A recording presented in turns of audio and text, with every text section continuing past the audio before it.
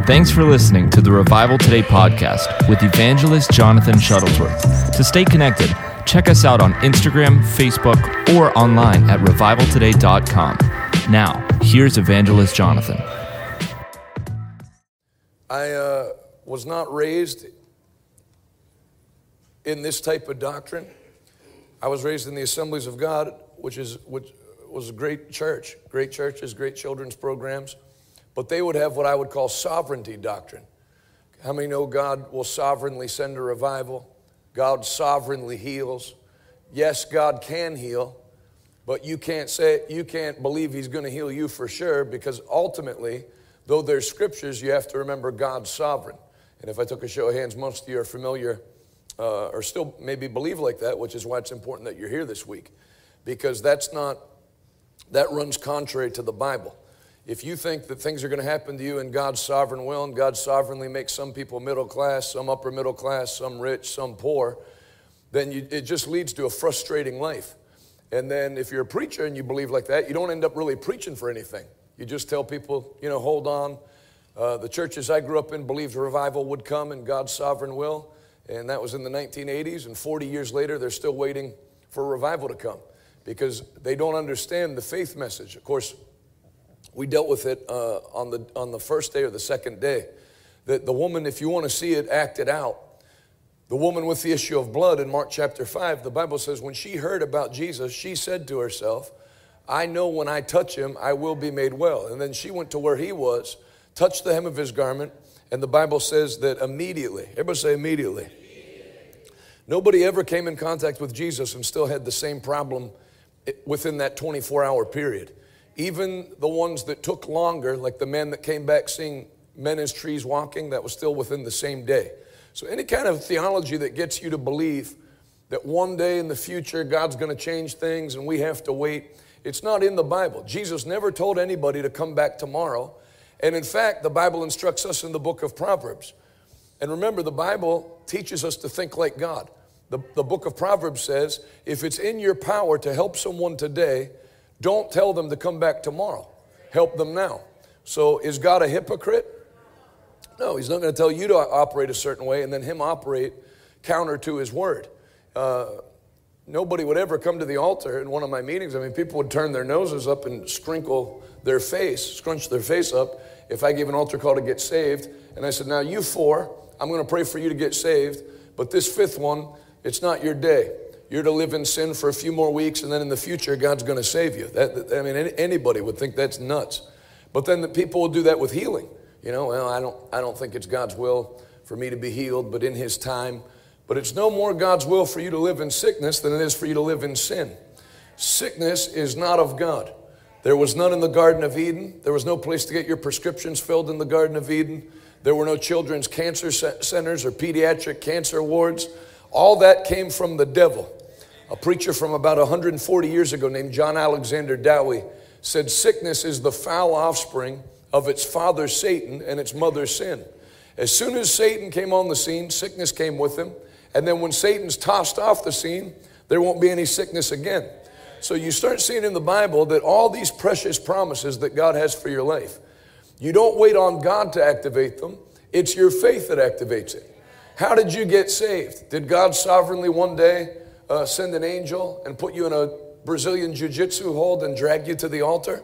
No. You heard the message, and unlike some people that storm out or just leave and it doesn't mean anything to them, you decided to believe the word and then respond, and you, what? What did you have to do to get saved? If thou wilt believe in thine heart that God raised Jesus from the dead and confess with thy mouth that Jesus is Lord, you shall be saved. For with the heart man believeth unto righteousness, Romans chapter 10. And with the mouth confession is made unto salvation. As the scriptures say, anyone who believes in Him will not be disappointed or not be put to shame. So I'm getting ahead of myself, but that's how faith works. It's not complicated. You believe God's word in your heart, and then you can't just believe God's word in your heart. If all you did, according to the Bible, was nod in agreement in your seat and go, okay, I believe that I'm a sinner and that Jesus died to save me, I agree, you'd still go to hell. You believe in your heart, but then you have to confess with your mouth, according to Romans chapter 10. And when you do, the Bible says you're saved. You're saved from your sin. Your name's written in heaven. Well, every other, there isn't like a second form of faith to get healed, and there isn't a second form of faith to rise up in financial blessing or to have a whole family, W-H-O-L-E, or a whole marriage, or your household serve the Lord. Everything with God works very simply. By believing it with your heart, not believing it with your head. It doesn't say with the head man believeth unto righteousness. It says with the heart man believeth unto righteousness. Head belief, is like agreement.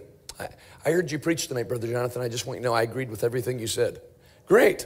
That's not faith. Faith is when it hits you and you say, that I believe that. With the heart man believeth unto righteousness, and with the mouth confession is made unto salvation. Death and life is in the power of your mouth. Your mouth carries power. It's actually the thing, when they tell you that we came from the animals and we evolved, that runs contrary to Scripture. God made man separately, and the Bible says, in his image and in his likeness created he them. How are we created in the likeness of God? We're the only thing God made that has his creative ability. If you go underwater and snorkel, dolphins haven't created one thing in however many hundreds of thousands, millions, tens of millions of years. They haven't made one thing. They haven't even made dolphin pants, just swimming around naked underwater. Monkeys haven't made anything. Even the dogs that they say are the smartest dogs, border collies, haven't invented one thing. You don't see a border collie talking to another one by cell phone or by Apple Watch. But God created man in his image to be creative. Somebody bought this property and foresaw a church and then started to make changes to make it into a church. If you go away on a 10-day vacation, you're not going to come back and your golden retriever decided to make some improvements to your downstairs basement and turn it into a sitting area. There's no creative ability. Animals just survive. They eat, they pee, they just live. And actually, man without God just survives. They're just looking to pay the bills and get food and have sex, and that's all their mind runs on. But when you become born again, you go on a higher plane where you begin to create and begin to make changes to your life and to the world around you. And those changes are made by faith, a substance that the Bible calls faith. We have new people coming in every day. So it's worth, Miss Angie, let me see you. Remember the lady I said on Sunday treated me the nicest I've ever been treated in all my ministry? I love you.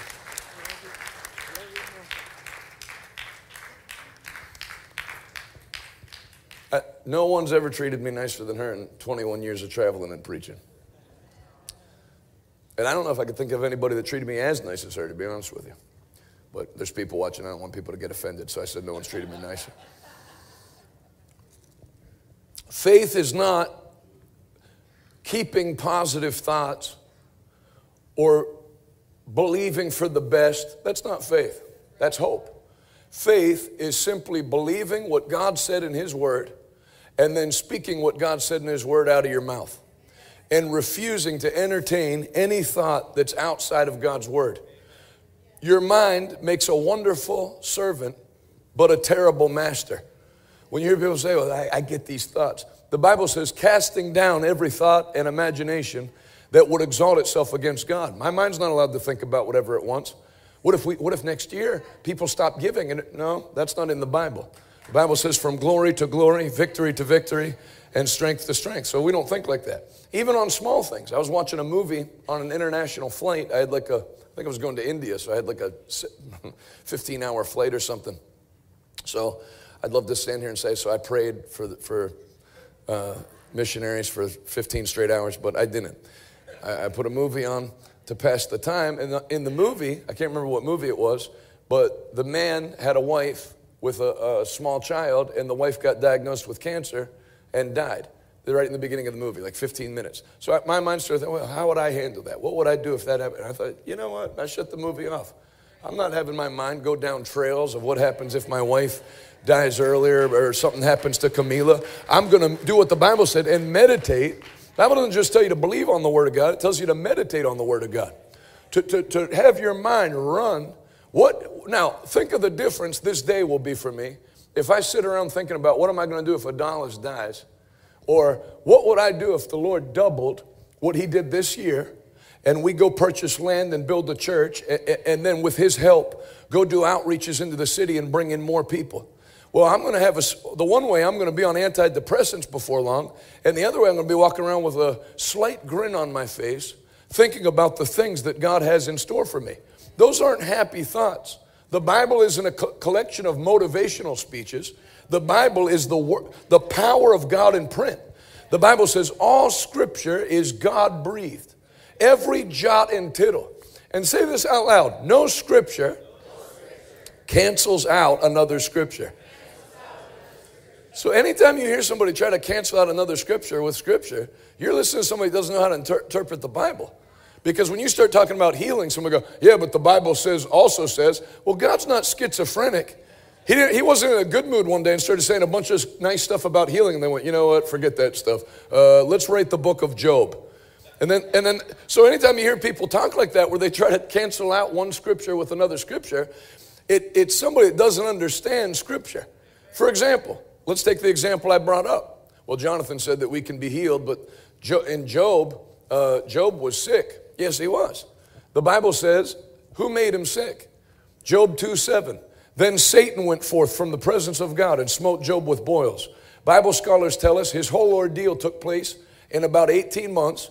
And Job 42:10 says, when Job prayed for his friends, the Lord restored double everything that was taken.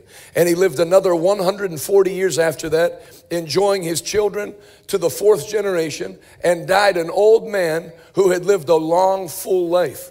Then secondly, was Job born before Jesus or after Jesus? Before.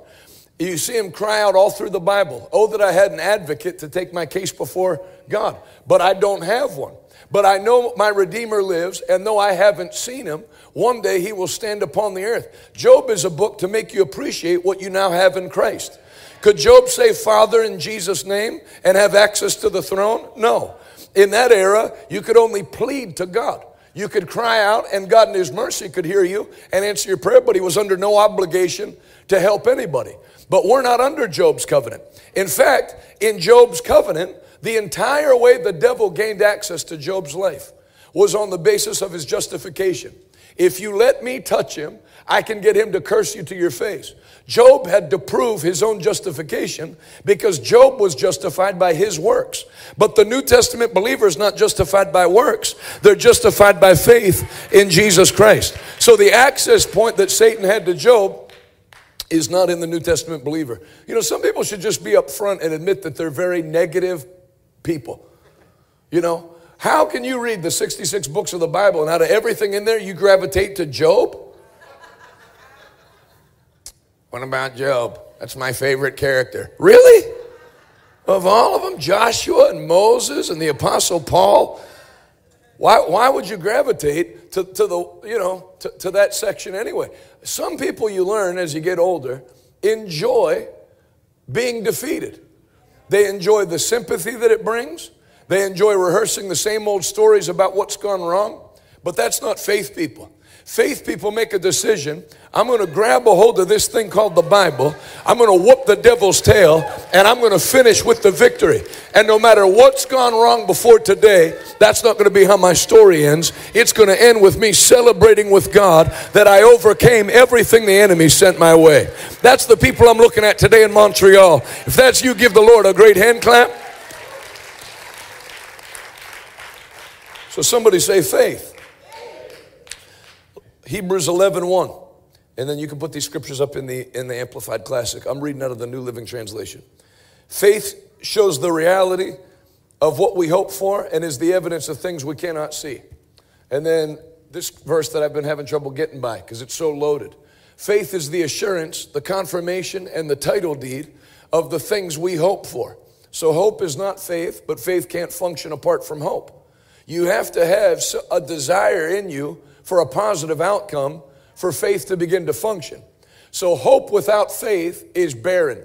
I hope I get better. I hope one day I can walk again. I'd love to be able to have children. That's hope. But then when you start locating what the Bible says, that you're actually, like let's say they told you you can never have children, which we've had several people in our ministry that were told they'll never be able to have children, that the Lord, in fact, there was one lady, I saw her last week, she's from Maryland. She was listening on the Revival Today radio app back when we had that. And I said, anything the devil tells you can't do once, do it twice. So they told her she'd never be able to have children. And she said, Lord, give me twins. And she came to see me in Pennsylvania and told that testimony and had her 2 little boys. And I had them run around the altar the whole time I preached just to stick it in the face of the devil. So let's say they told you can never have kids. Let's just take that as an example. You can hope. Well, I hope that's not true. But then that's not going to have any power.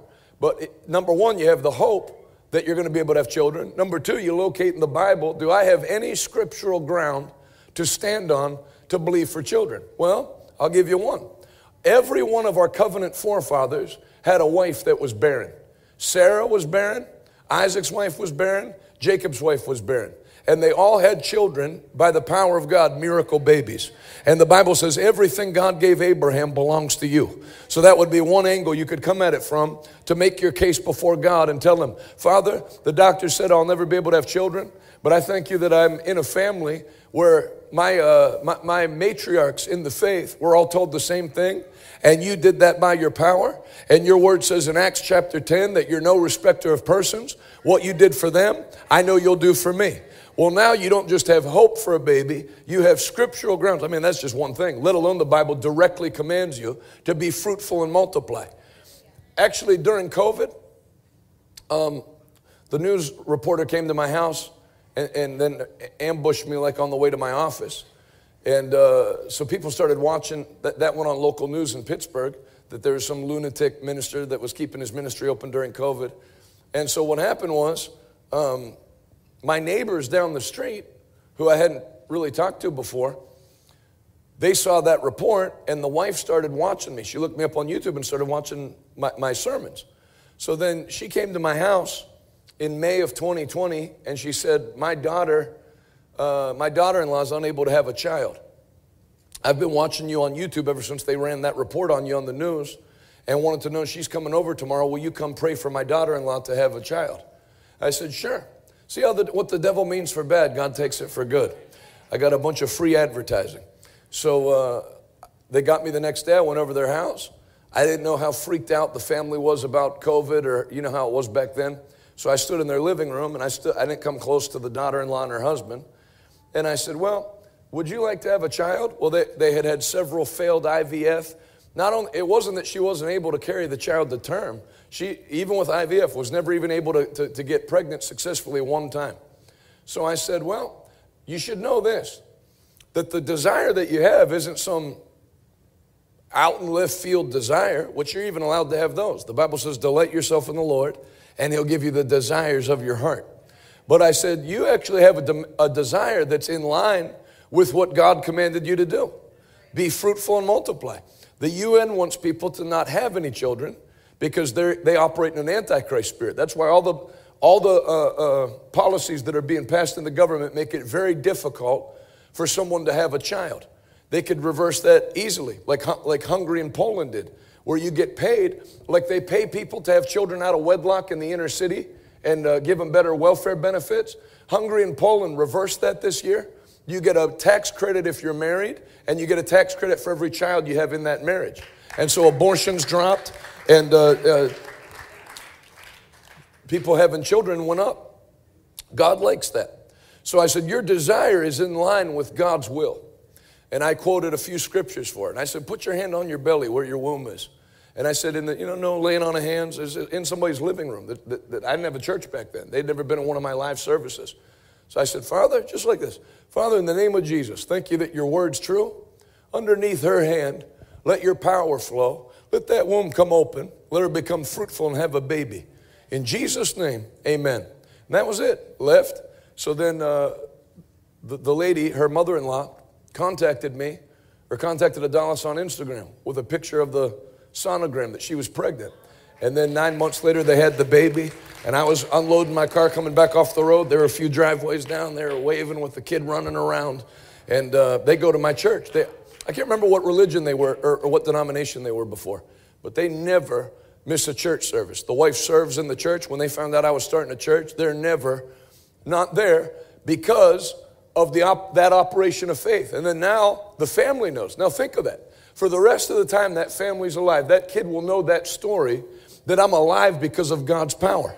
If the devil ever tries to get that mom and dad to doubt God, it's going to be hard with that kid running around the house, because they have visible proof that Jesus is alive and that the Bible is a living book. Man, you guys are a great, great crowd. Don't go missing at nighttime. I could use you at night. Now you get all kinds of people sneak in. You guys are great to preach to. So faith produces living proof that Jesus is real.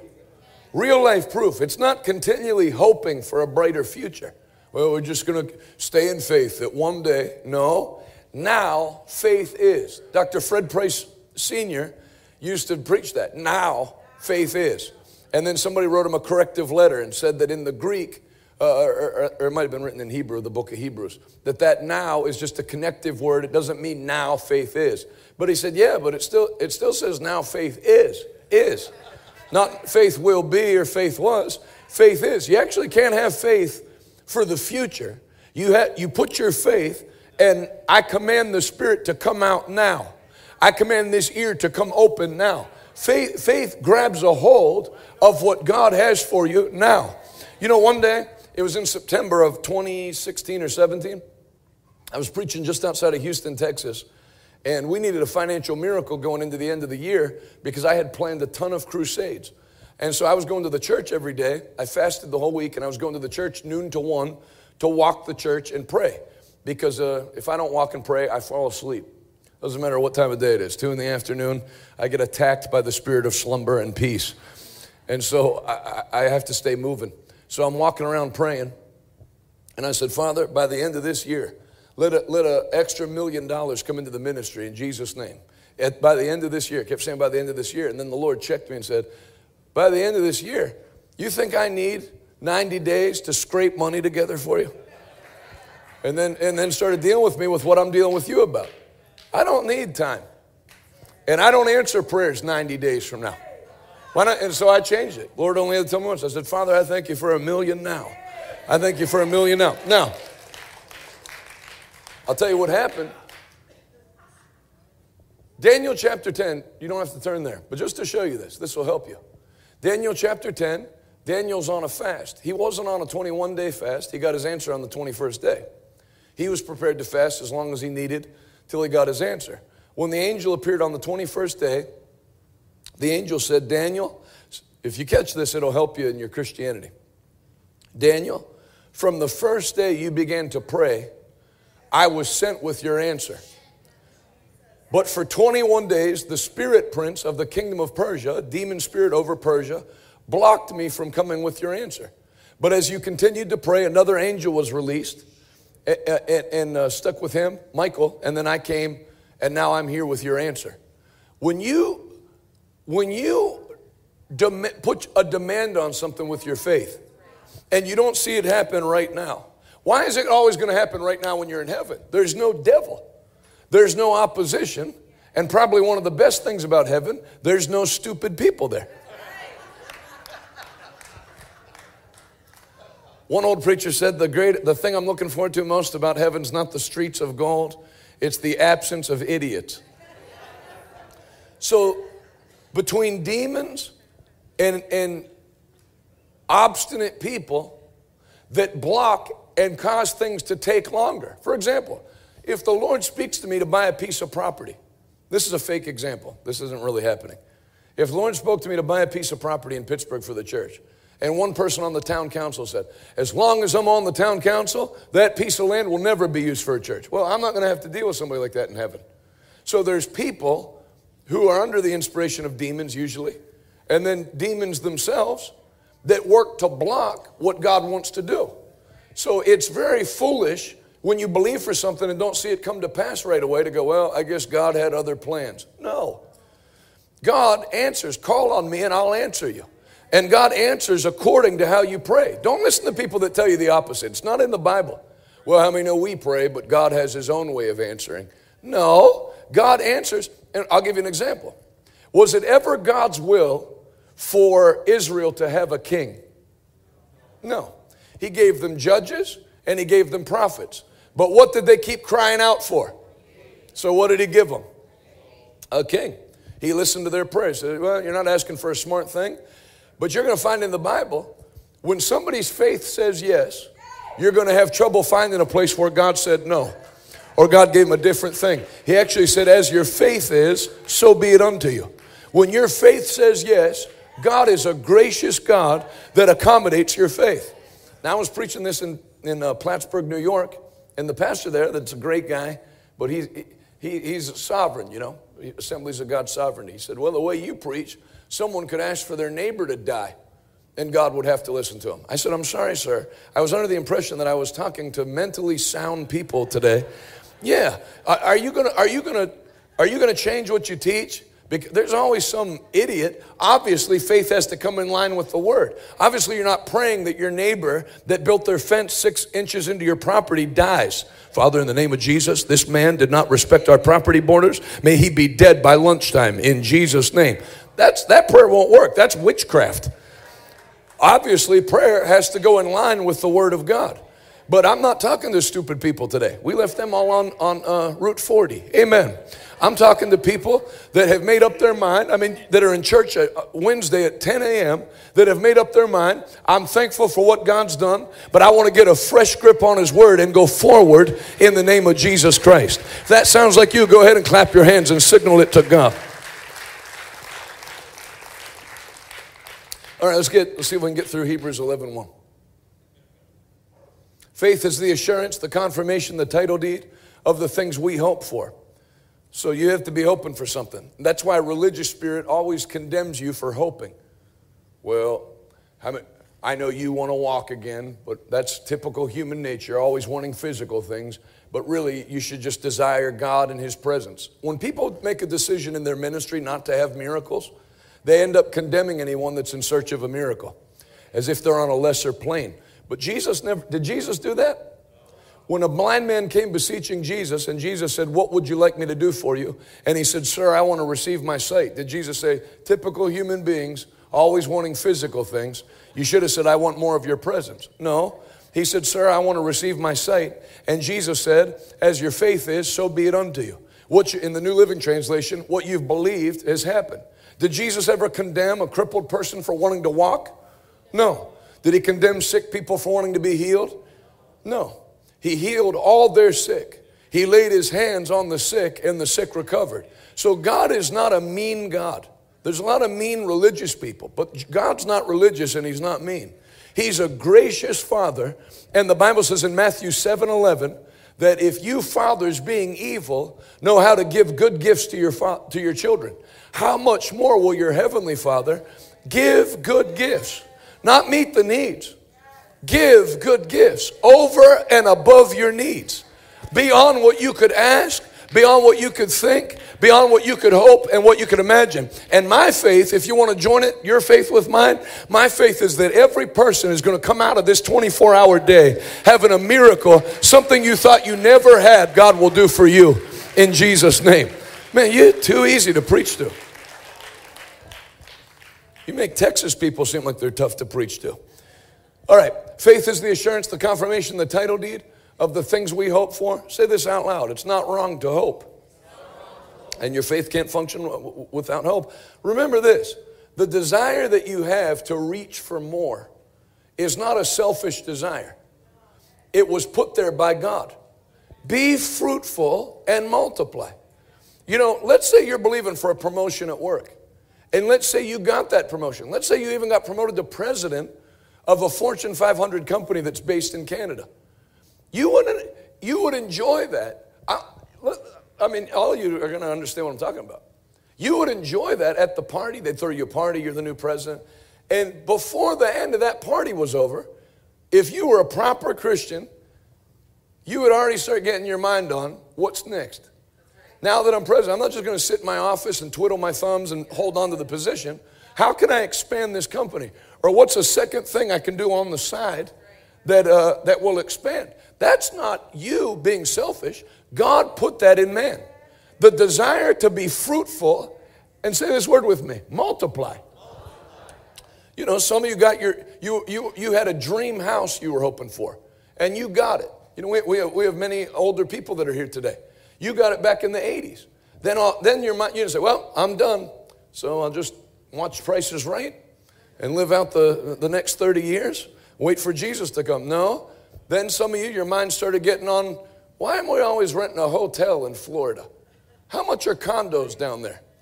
I'll get a condo. What do you think about getting a condo? And then we can go down there during construction season in Montreal and then come back when construction season's over. Amen. And so some of you did that.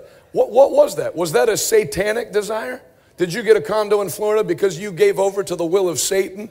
And actually, God, if he had his way, not only would you not have a condo in Florida, you'd burn your house to the ground in Montreal and go live in a tent under a bridge somewhere and not enjoy anything? No. That desire to reach for more comes from God. Can you say amen? The desire to expand and increase is something God put in there. It's not your ambition. It's your birthright as a child of God. So let me see the scripture again. Faith is the substance of things we hope for, being the proof of things we do not see, and the conviction of their reality. The proof of things we do not see. So I had him say this on day one, but there's new people here. Say this: faith is not believing in what doesn't exist. It's believing in what I can't see. All the things you're believing for out of the Word, God's already made them. They're there. Your senses just don't have them yet. So, and the conviction of their reality. Faith perceiving, say conviction of their reality. A lady in a wheelchair came to one of R.W. Schambach's meetings. She hadn't walked in like 9 years, 13 years, something like that. And when they wheeled her up in the wheelchair, you know what she had in her hands? A pair of brand new red high heels.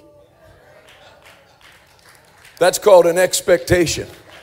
And Brother Schambach prayed for her. She jumped out of the chair and put those red high heels on and walked back to her purse. That's a conviction of the reality. When you go out and buy shoes, when you haven't walked in 13 years, that's not keep me in prayer. That's take me to the shoe store. I'm getting out of this thing. Amen.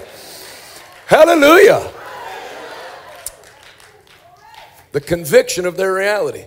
Faith perceiving is real fact, what has not yet been revealed to the senses. Now, put verse 6 up. Let's go into the two pillars that have to be in place for faith to work. Hebrews 11:6. But without faith, now, there'd be no need to take a week to teach on a subject if it said without faith, there's alternate ways to please God. Or if it said without faith, it's difficult to please God. But it says without faith, it's what?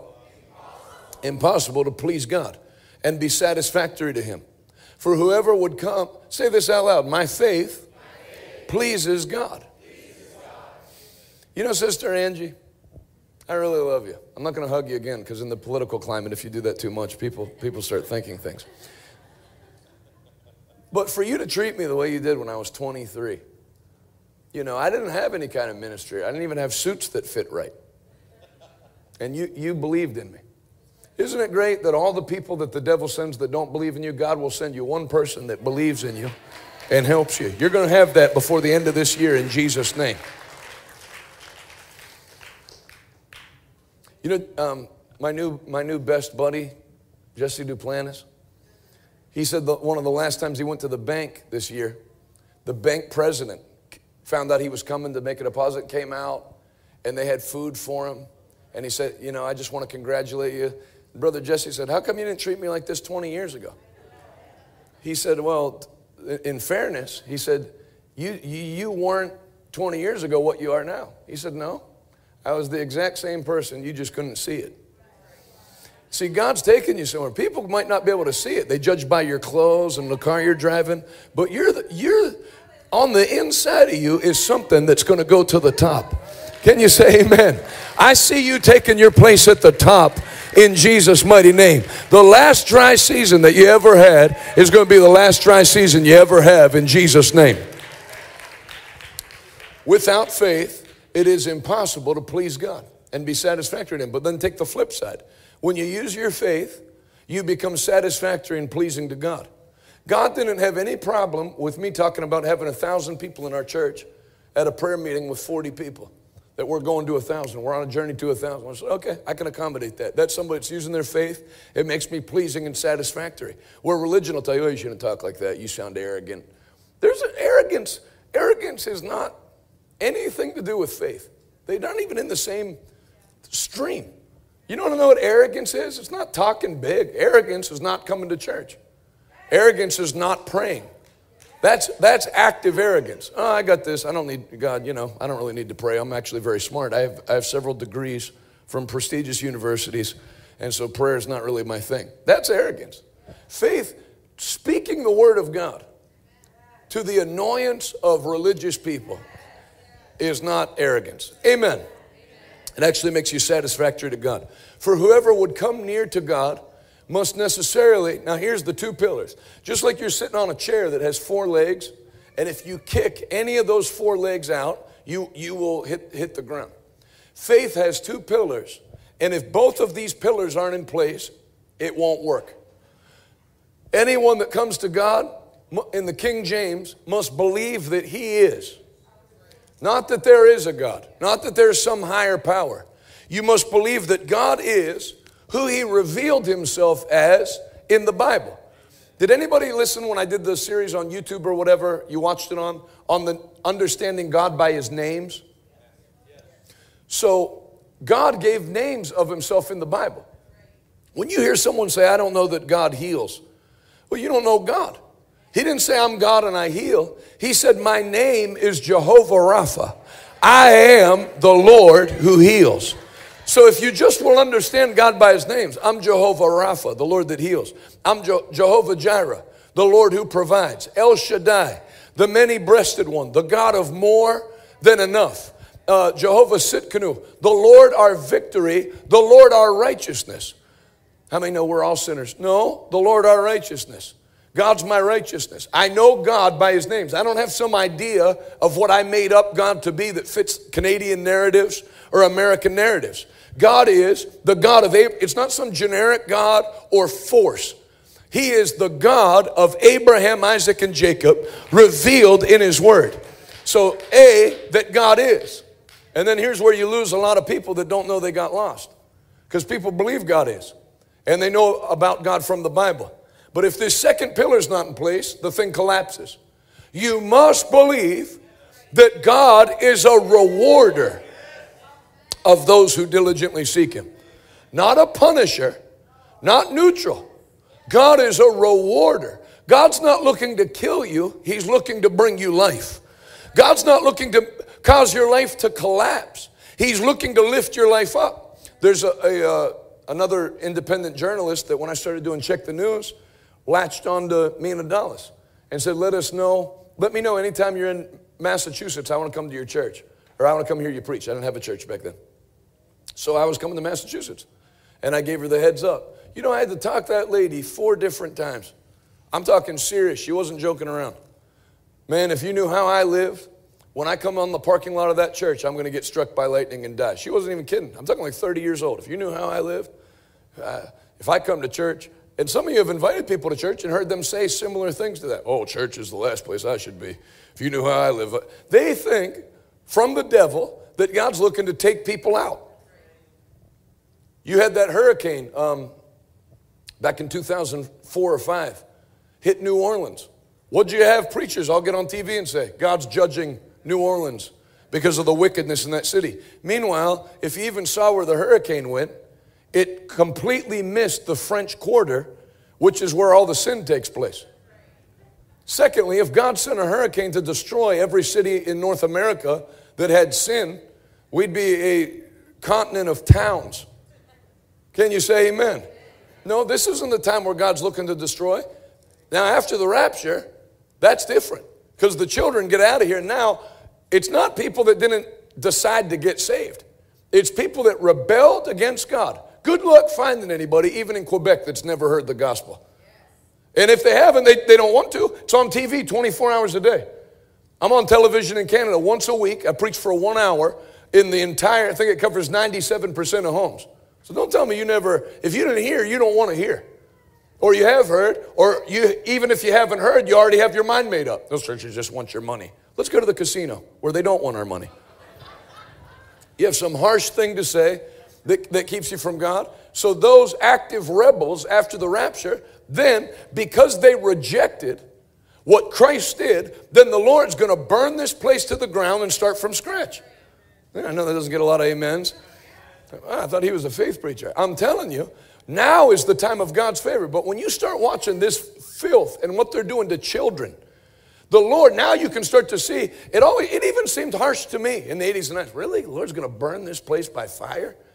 Seems a little harsh, just because there's some bars and strip clubs. But no, now, when you see the pervasive wickedness of mutilating children, all that doctrine and stuff that's in people's minds that's being passed down, the Lord says, if you want to be on my side, get right with me.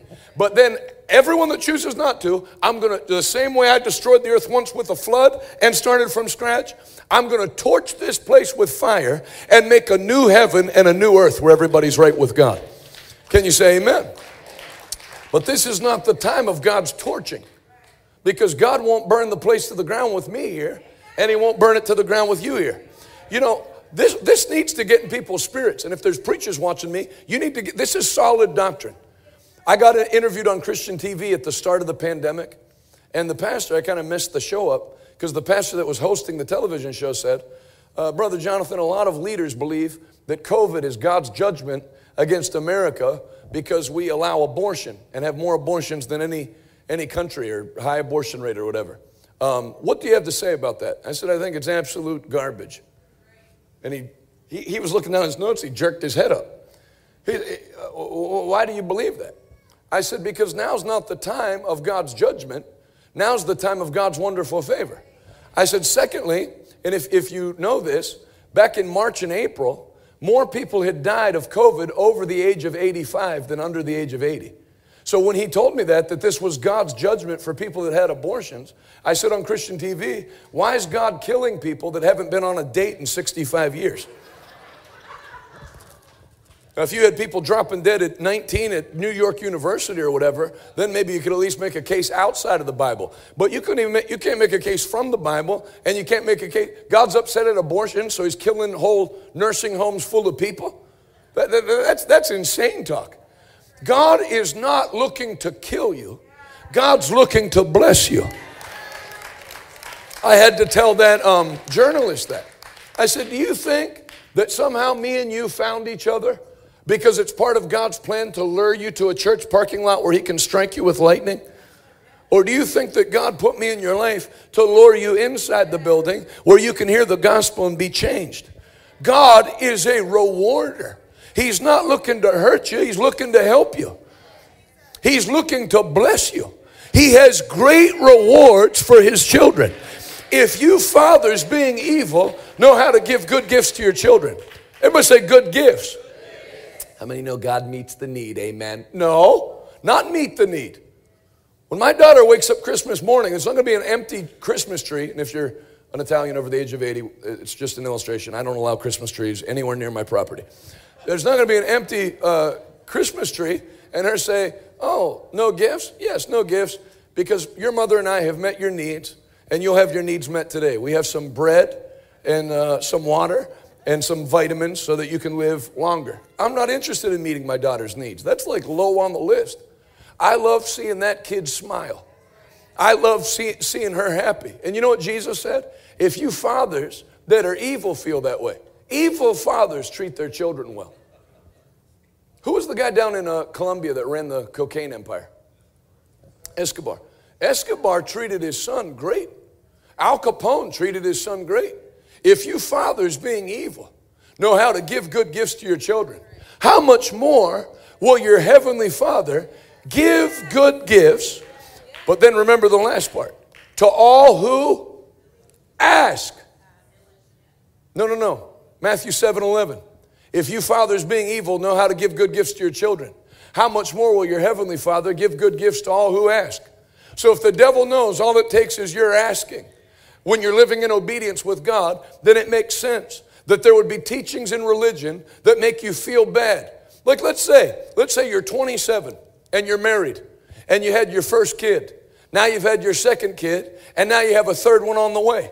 And you're in a one-bedroom apartment like Adonis and I were. And the crib's in there. But now you have, the first kid's now 3. There's not really a place for them to sleep. You got the crib. Now you got a third one on the way. That apartment is now too small. There's probably 9 out of 10 churches you could attend in Montreal or Quebec that if you started believing for that, you'd get the side eye or the stink. You'd get this thing communicated to you that you're being selfish. Oh, really? So there's people that haven't eaten today and you want a bigger place to live? Do you know God's a big God? God's not up in heaven and you need to move out of your apartment to a bigger home. And him say, well, I can accommodate that, but just so you know, 10 kids in Uganda aren't going to eat today because I have to take money from them to build you a house. God has orphan food money. God has home money. God has land money. God has church money. God has jet money. God has all kinds of money. He actually owns all the silver and all the gold. And when you ask, he'll take care of you. Can you say amen? I know a few preachers that are against, not when I say against, they're not I guess I'll just keep talking and you'll get what I mean. They don't like owning an aircraft. They like chartering an aircraft, and they have reasons. So if you land and there's engine problems, it's like earlier this year. I couldn't take off because I was sitting in the back of the plane, and when they turned the plane on, you could see big red lights on the dashboard. And I was like, I'm not a pilot, but I know in the car those are bad. So then they said, you can tell they try to keep you calm. They're like, hey, just a little problem here. It's like, first of all, even if you can get the problem fixed, I'm not sure I want to fly anymore. There's no breakdown lane in the sky. So one of the things about chartering an aircraft is if something goes wrong with the plane, and they weren't able to get it fixed. I was glad I didn't own that plane. I'm sure whatever's wrong costs a lot of money, and good luck paying for it. I'm going to go charter another plane. So the people that don't like to own an aircraft, that's why. It's your plane when you're using it, and as soon as you land, it's somebody else's plane. So I was talking, I wanted to hear what Jesse Duplantis' reasons were for why it's an advantage to own an aircraft. And he gave me really good reasons. So one of the things that he said, which just shows you how these guys think, which was, it just changed my thinking. He said, well, if you do end up buying your own aircraft, I'll tell you one thing, your offerings will immediately go way up. I said, why is that? That doesn't make any sense. Someone's going to come to my meeting and go, I wasn't going to give him the offering, but then I heard he has his own plane, so I'm going to give a ton of money now.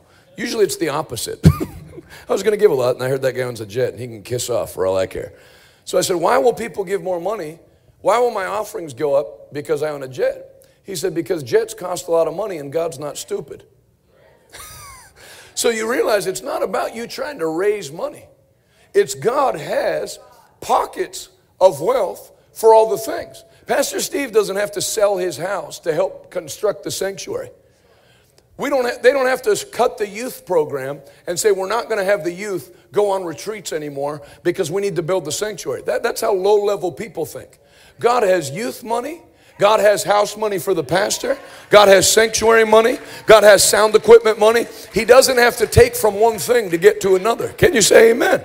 Say this out loud. God can bless me and bless what I'm doing.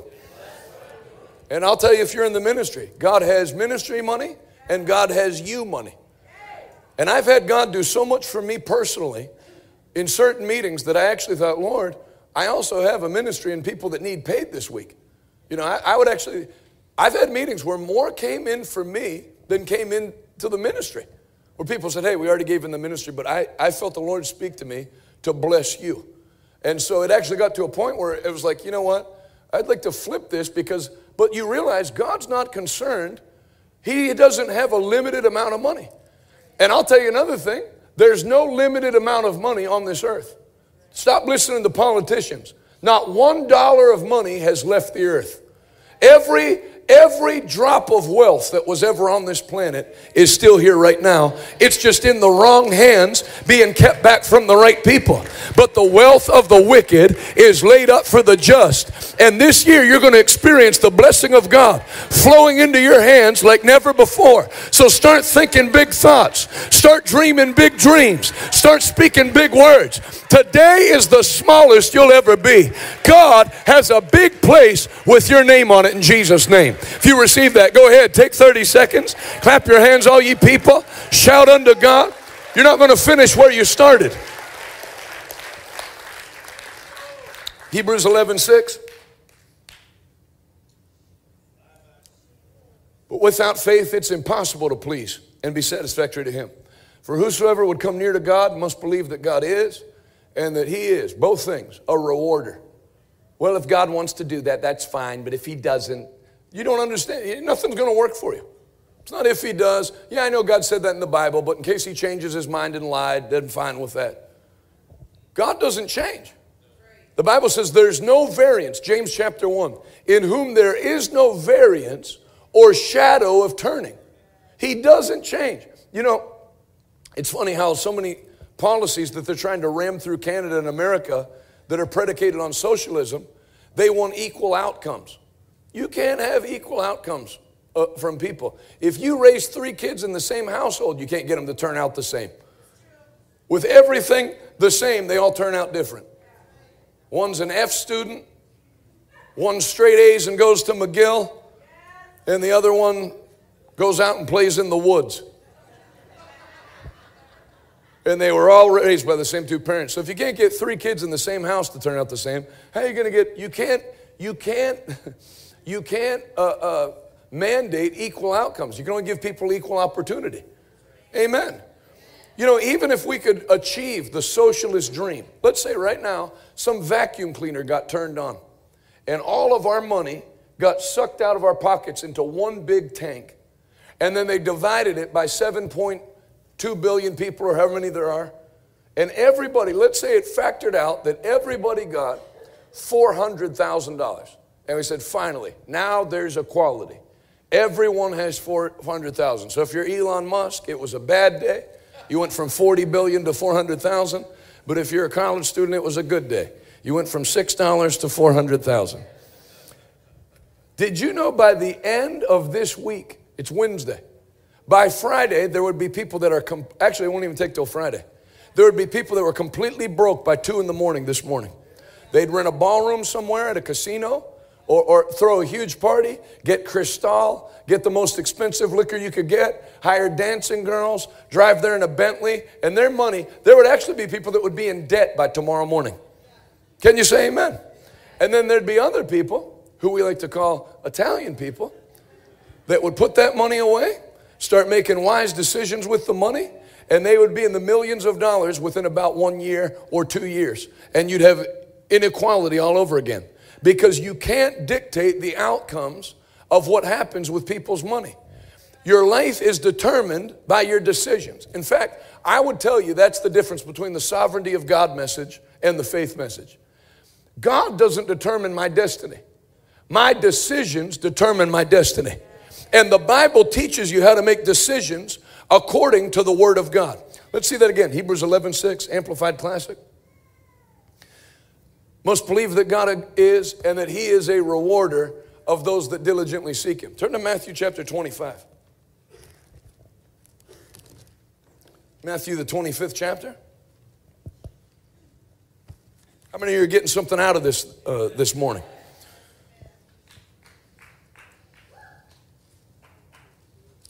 Even that lady's getting something on like a 10-second delay, but she's getting something. Matthew 25. Verse 14. Again, the kingdom of heaven can be illustrated by the story of a man going on a long trip. He called together his servants and entrusted his money to them. Everybody say money. While he was gone, he gave 5 bags of gold to one, 2 bags of gold to another, and 1 bag of gold to the last. So that they use talents in the King James, but it's not singing and you multiply your singing talent. He didn't give them bags of singing, he gave them bags of gold. So talent was a unit of measure. And he gave it in proportion to their abilities and then went away on a trip. So it's like Jesus. Jesus gave those talents to us as his servants in proportion to their abilities, and then he went away on a long trip. He's going to come back. While he was gone, the servant that received 5 bags of gold began to invest the money and earned 5 more. Everybody say double. The servant with 2 bags of gold also went to work and earned 2 more. Everybody say double. But the servant who received the 1 bag dug a hole in the ground and hid the master's money. After a long time, their master returned from his trip and called them to give an account of how they had used his money. The servant to whom he had entrusted the 5 bags of silver came forward with 5 more and said, Master, you gave me 5 bags of silver to invest, and I've earned 5 more. The master was full of praise. Well done, my good and faithful servant. You've been faithful in handling this small amount. So now I will give you many more. Let's celebrate together. The servant who had received the 2 bags of gold came forward and said, Master, you gave me 2 bags of gold to invest, and I've earned 2 more. I know it says silver in the New Living for some reason. There's an asterisk after it every time because it's gold. The master said, well done, my good and faithful servant. You've been faithful in handling this small amount. Now I'll give you many more. Let's celebrate together. Then the servant with the 1 bag of gold came and said, Master, and then the New Living says responsibilities along with the money. There's no doubt in my mind, and I'm not saying this to compliment myself, that the reason God added building a church onto my plate was he was pleased with how I stewarded my evangelistic ministry. And it didn't shut down the evangelistic ministry. I'm preaching as much this week as I'd preach if I wasn't pastoring, plus with an extra service on Sunday in Pittsburgh. The way it works with God is when you use well what you're given now, he adds more to your plate. And as you use well what he's given you now, it increases your capacity to handle more.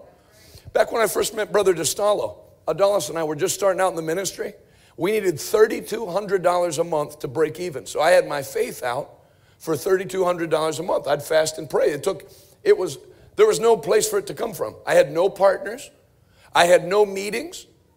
So like, let's say I'd use my faith to have 2 guys call me for meetings. Or like happened with Brother DeStallo, where he knew my dad and said, well, next time you come to Montreal, can you bring your son with you? I'd love for him to preach at our youth rally for our Canadian Assemblies of God churches in Montreal, and then I'll have him preach on Sunday night too.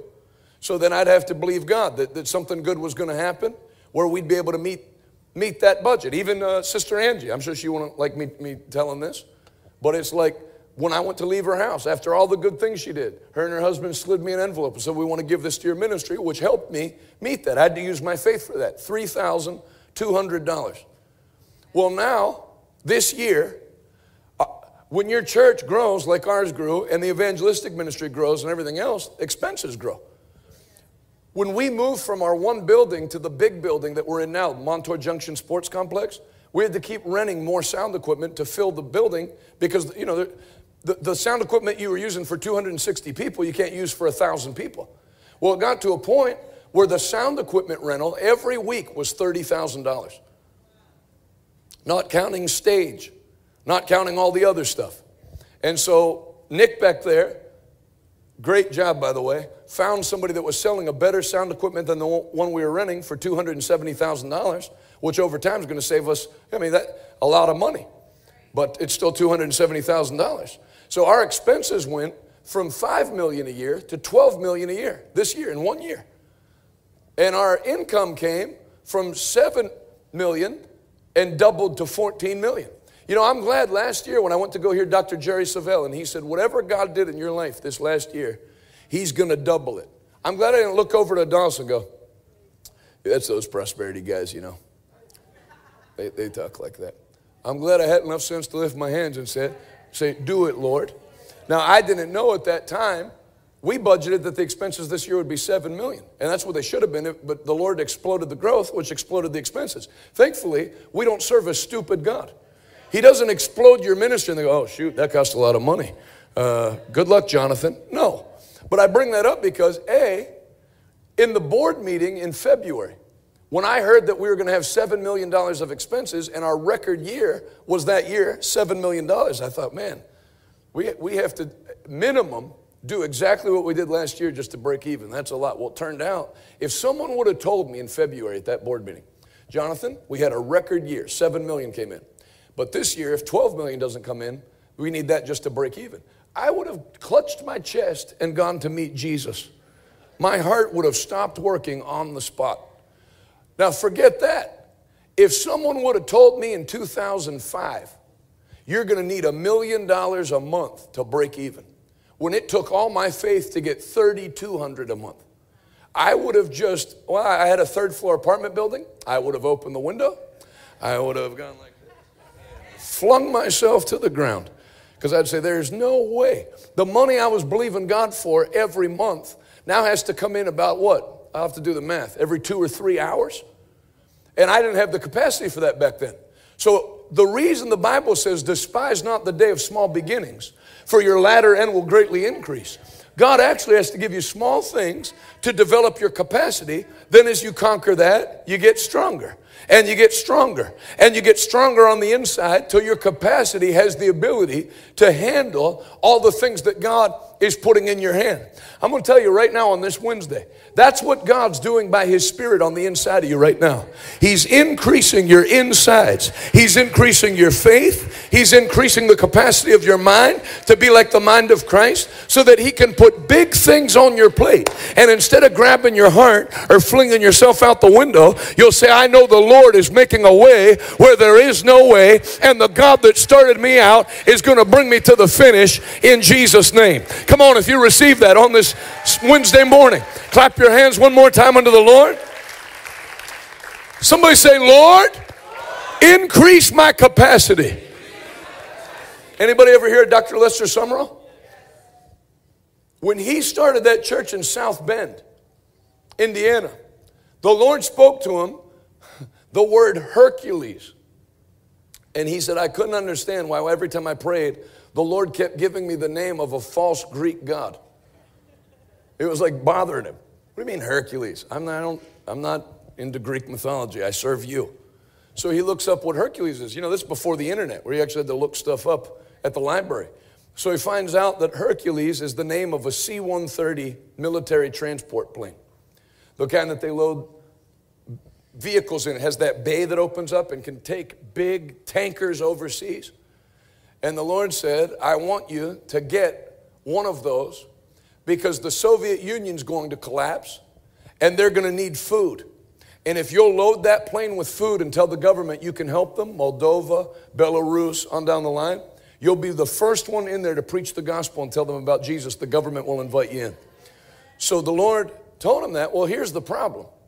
If there's a military plane, which a C-130 is, it doesn't matter if you're a trillionaire. You're not allowed to buy military equipment because you could sell it to the Chinese or whoever, and then they could replicate it. So if it's military, it's classified. So Sumrall attended, see, these guys were different. He attended U.S. Senate hearings to get that plane declassified for civilian use so that he could buy one. Secondly, as he's attending the Senate meetings, he has a hangar constructed at the South Bend Airport that can hold that plane. That's the largest plane there is in the world.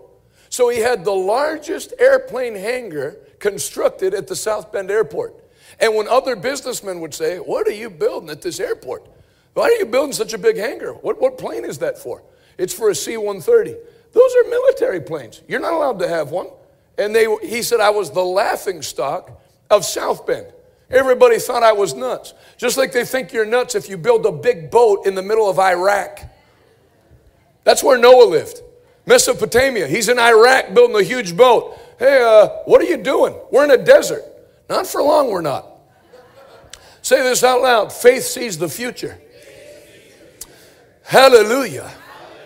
Man, I feel a wind coming in my spirit. Say, faith sees the future. So he doesn't say, well, if the Lord gets us this plane, then we'll build a hangar. No, the confident assurance of his faith. No, the plane's a done deal. I know what I heard in prayer. And so he has it constructed. See, you look like an idiot until the time they towed the plane on the runway and put it in just like you said, and you paid cash for it. Can you say amen? Can you say a better amen? So then he goes about getting the food for it. Mr. Kellogg from Kellogg's Corn Flakes donated 1 million pounds of Kellogg's Corn Flakes. Then a bunch of other companies started giving him food. So he loads the plane up, and the second the Soviet Union falls, he makes some phone calls. The Lord told him, when you do the food must stay in church hands from beginning to end, or it'll be lost through corruption. Imagine that. So he did. He got the food. He got the plane. He delivered it himself. And when they said there was going to be food for everybody, they announced the meeting they were having at the soccer stadium. The soccer stadium was completely packed with people that had never been allowed to hear about Jesus before and wanted to hear about what they were never allowed to hear. And then he said it started to rain, torrential downpour. So they were going to go inside and maybe reschedule the meeting. But he said not one Russian person moved.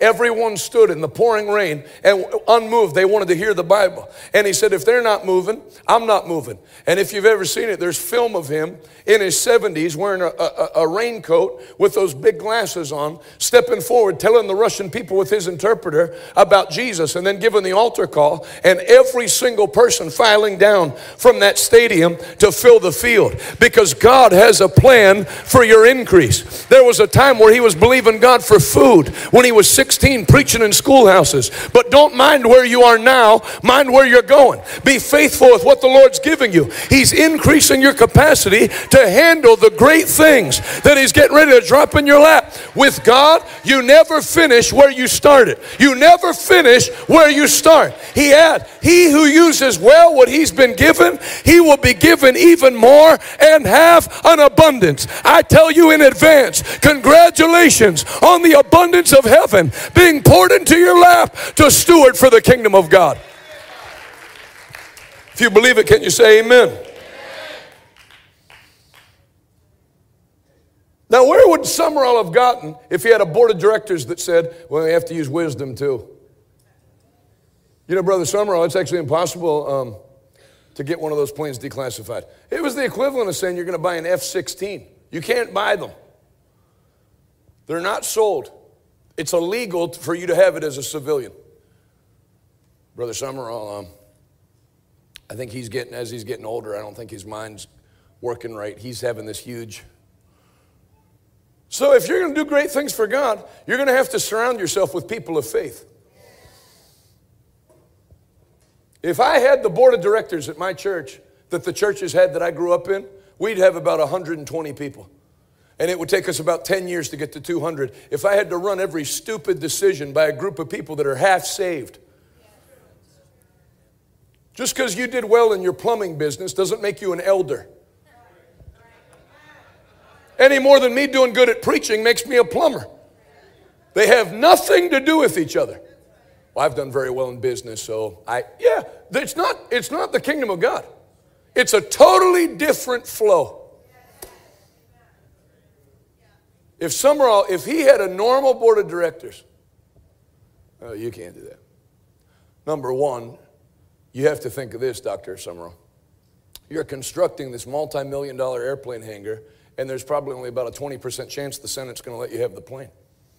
So it's going to be a huge loss. At the least, let's wait to build the hangar until you have the plane. That's called natural thinking. And natural thinking is not going to get you a son named Isaac when you're 99 and your wife's 90. How many know we have to... Let me tell you, this pretend wisdom that's not wisdom, that disguises itself as wisdom, that's actually unbelief. Why did every church shut down during COVID? What were they using? Wisdom. No, I know the Bible says there's healing, but we have to use wisdom. What wisdom is there higher than the Word of God? The Bible says, this is what God said. This is what God said. This is not like to be entered into the argument and then we see what Mike the financier thinks. This is God speaking. And he said, you should be meeting together more often. Meeting together. How many know whether we're together at home, it's the same God? Liar! We should be meeting together more often instead of less often as we see the coming of the Lord approaching.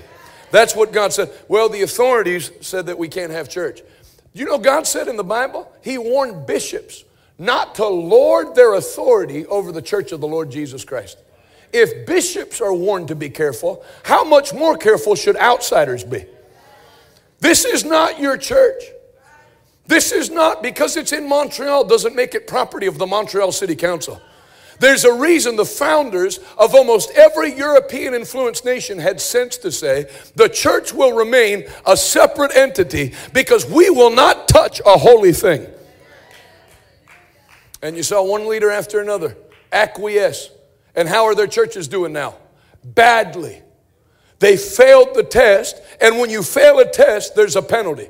I know it gets quiet. We're launching our new campaign here in Montreal called It's Time to Come Back to Church. It was time to come back to church in March 2020. The church is called to stand against evil, not duck and hide till the evil goes away. And I'm glad I'm speaking to a room full of Christians who will never bow their knee to the evilness of this world, but will stand for Jesus for the rest of their life. Come on, if that's you, let the Lord hear your hand clap today.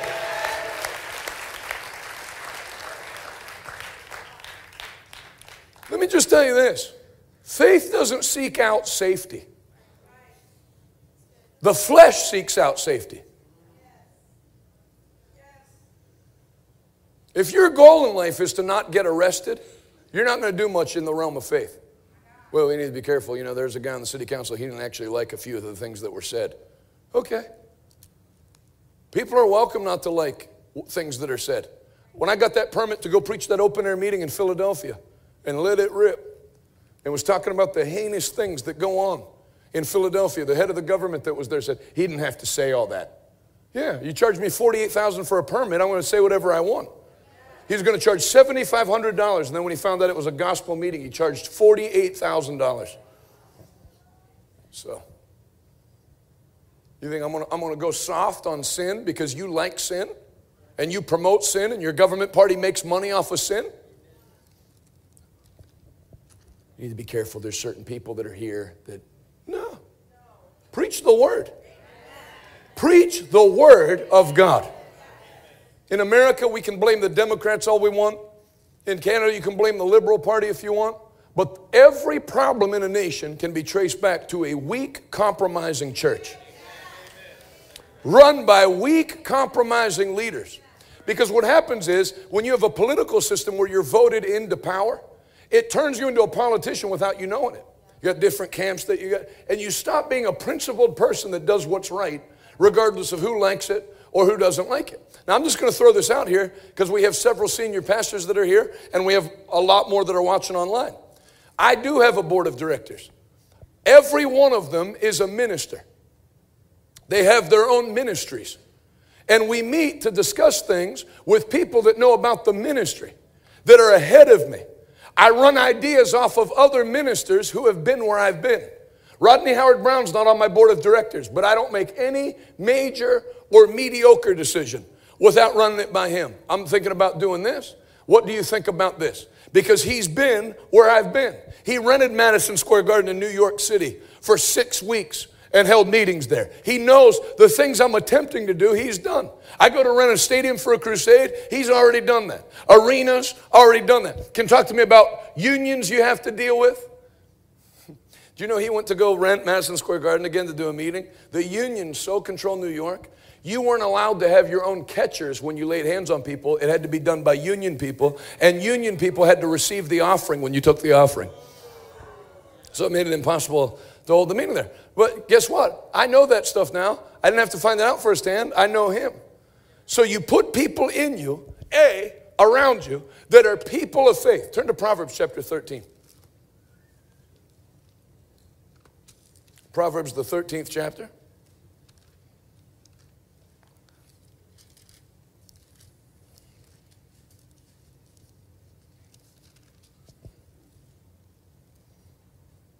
Verse 20. Walk with the wise and become wise yourself. But the companion of fools will be destroyed.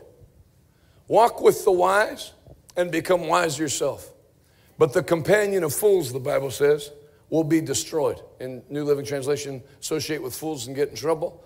I think it might have been the first version of the New Living Translation. The companion of fools will be destroyed. Who you run with. Now, I've been teaching all this stuff on faith. If you're going to go forward in life, it is imperative that you surround yourself with people that are headed forward in life. You can't go forward dragging an anchor. And what? Turn to Genesis chapter 12.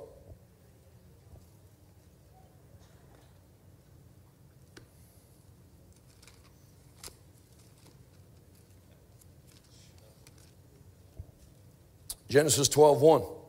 This is our father in the faith. The Lord said to Abram, leave your native country, your relatives, and your father's family, and go to the land that I will show you. First instructions to get what God had for him. Leave your native country, leave your relatives, and leave your father's family. What's the greatest source of frustration in most Christians' lives? They're trying to cart all their unbelieving family and relatives to believe what they believe. And the Bible says the old skin can't hold new wine. I've been coming to revival meetings. It's been so great. I got baptized in the Holy Ghost. Yeah, I watched a little bit of that on Facebook Live. To me, it just seemed like a bunch of hype. And then you start devoting 18 months to trying to get your half backslidden uncle to get on fire for God. Jesus never wasted any time trying to get Pharisees. You're never going to read any verse in the Bible where Jesus came to the Pharisees and Sadducees and said, hey guys, I think you're misunderstanding a lot of what I'm saying. We're both using the same scrolls. I think if we could sit down together, we would find out we have more in common than we have apart. No. He'd actually insult them and keep going and then find people that were hungry and spend time with them. So if you want to have a frustrated Christian life, try to drag everybody from your old life into your new life. Because it doesn't work. You can't take people with you that aren't interested in going forward. The people that don't want to possess the promised land, that miss the garlic and leek of Egypt and want to turn back, you have to let them turn back.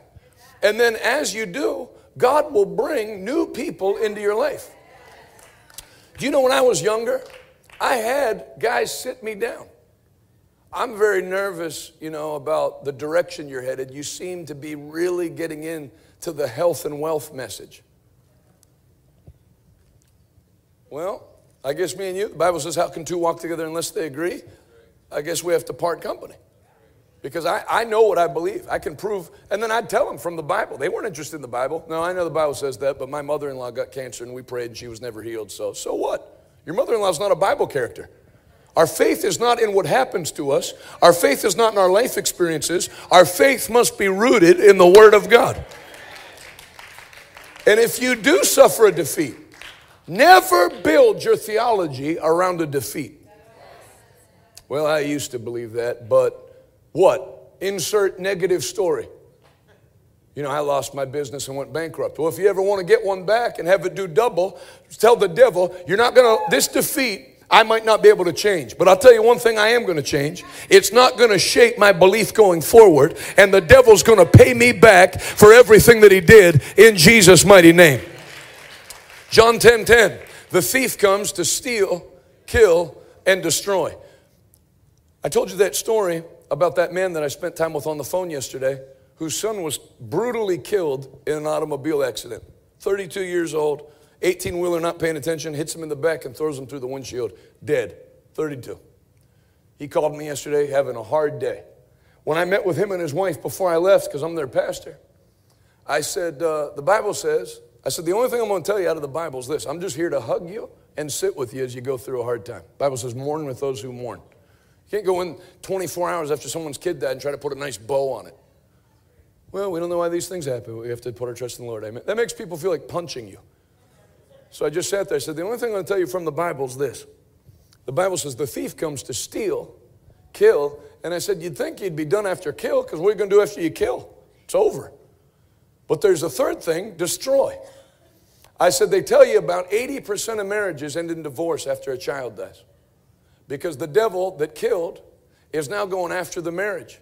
And the next thing you know, the mom's on antidepressants and can't work because she's medicating herself into oblivion to deal with the pain. And now the husband's snapping at her because of the stress. And so the marriage gets destroyed. The kids turn to drugs because their parents aren't around. So the devil will take one thing, and if you let it run, he won't stop till you've lost your business, you're unemployed, you're on drugs to deal with what happened. That's the devil. So I said, I can't bring your son back. I trust one day we'll meet him again in heaven. But I can with you right now, my focus is on stopping phase 3, which is destruction. I said, so I know this might be an odd time to ask you this, but if you could ever go travel somewhere, where would be your favorite place to go in the United States that you've never been that you'd like to go? And the wife said, see, just get people thinking on a different path. Oh, they said, actually, we got married in 2020 and the pandemic hit and we were never able to take a honeymoon. I said, well, let me tell you, obviously now's not the time. You got the funeral to prepare for. I said, but after the funeral, all the well-wishers are going to go away and it's going to hit a lull and you're going to be by yourself and it hurts. I said, so when it does, take me up on my offer. I'll fly you anywhere you want, put you in any hotel you want, and take care of all your food. So if the devil wants to now destroy your marriage, let's send you away for 7 days to have the best 7 days you've ever had in your marriage, to stick it to the devil in Jesus' name. Say this out loud. I'm not allowing the devil to dictate my future based on a defeat in my past. You'd be hard-pressed in this day and age in a room this size to not find people that have gone through very hard things. But you make up your mind, I'm burying that in the past. That's not going to affect how I interpret the Bible or healing. My dad's a preacher. His 3 brothers are all preachers. They're all faith preachers. If somebody called me today and said they were all killed, all of them got in an automobile, like Job, all of them are dead, it wouldn't make one difference of what I preach tonight. Because whatever happened, we'll find it out. The Bible says in Deuteronomy, the secret things belong to the Lord, but the things he has revealed belong to us and our children forever. Well, why did that happen? I don't know. And I'm not interested in playing spiritual detective to find out whose fault it is. I leave it with the Lord. But I can put my faith and stand on what the Bible says. And until you do that, then the cycle's just going to continue. Someone has to be the first one in the family to say enough is enough. I put a stop to Satan's reign of terror in my family. And by faith, I'm coming forward in Jesus' name. You got to surround yourself with forward advancing people. There's no chance I could have done what I did the last 2 years during COVID if I was hooked up with the wrong people in ministry. I talked to Assemblies of God people in the United States that their presbyter called them and said, if you don't shut your church down, we're going to take your credentials. So they not only had to fight the public and the government, they had their own denomination working against them to shut their church down. The PAOC, there's a different PAOC out in the Maritimes. What's the other one called? There's the PAOC and then there's one with like another letter in it. Yeah, Newfoundland. The Newfoundland PAOC mandated vaccine passports in all their churches. Full gospel church. And if you want to put it in, you couldn't be a pastor for that church. Reprobate. They're no more full gospel than I am a dancing circus bear.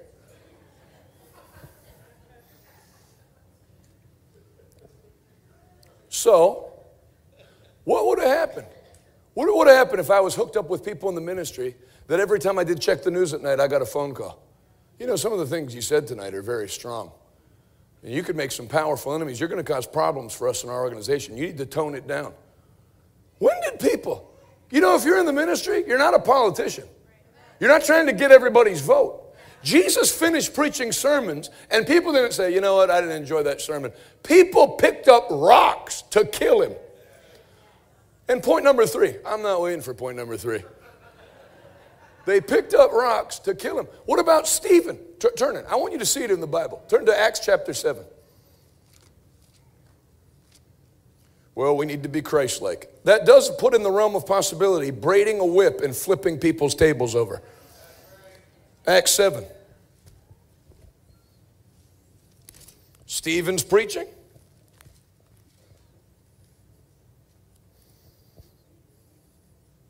Verse 51. You stubborn people, you are heathen at heart and deaf to the truth. Exclamation point. Must you forever resist the Holy Spirit? That's what your ancestors did, and so did you. Name one prophet your ancestors didn't kill. They even killed the ones who predicted the coming of the righteous one, the Messiah, whom you betrayed and murdered. You deliberately disobeyed God's law, even though you received it from the hands of angels. The Jewish leaders were infuriated by Stephen's accusation. And they shook their fists at him in rage. No, asterisk. Gnashed their teeth. Shake their fists like it's a 1920s cartoon.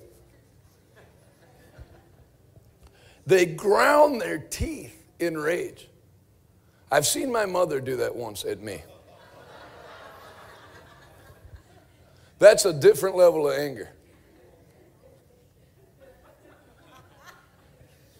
Imagine that. You're preaching and the crowd's going like this. You got the devil to flare up in them. And they ground their teeth in rage. But Stephen, full of a spirit of division, gazed steadily into hell. No. Stephen, full of what? Who was he speaking under the inspiration of? You know, the Holy Spirit doesn't have a nice thing to say to everybody. Read Ananias and Sapphira. Read Bar-Jesus the sorcerer in Acts chapter 13. You son of the devil, full of every sort of wickedness and villainy, enemy of all that is good. And now the Lord has laid his hand of judgment upon you. That's post-resurrection in the gospel of grace. So if you think Christianity, like the only verse the government wants a Christian to know is turn the other cheek. How many know where to turn the other cheek? Well, you only have 4 cheeks. And you've likely turned all 4 by now if you're over the age of 35. The Christian life is not a life of getting trampled on. The Christian life is a life of victory. Yes, we're kind to people. But there comes a time, if the enemy's challenging what God's called you to do, there comes a time to look the devil in the eye and say what needs to be said to go forward to the other side. Can I tell you something? Every infringement of the enemy against your life and destiny, it is cut down today in Jesus' mighty name. If you believe it, shout, I receive it. Then Stephen, full of the Holy Ghost. Full of what? That speech was a Holy Ghost speech. You stiff-necked people, deaf to the truth, heathen at heart.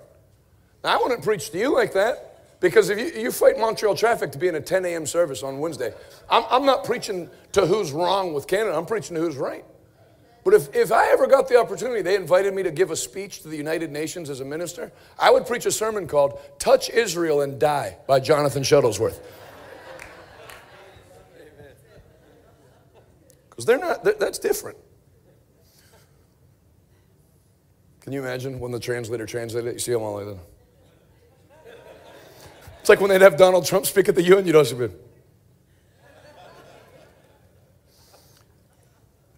Look, I see the heavens open, and the Son of Man standing at the place of honor at God's right hand.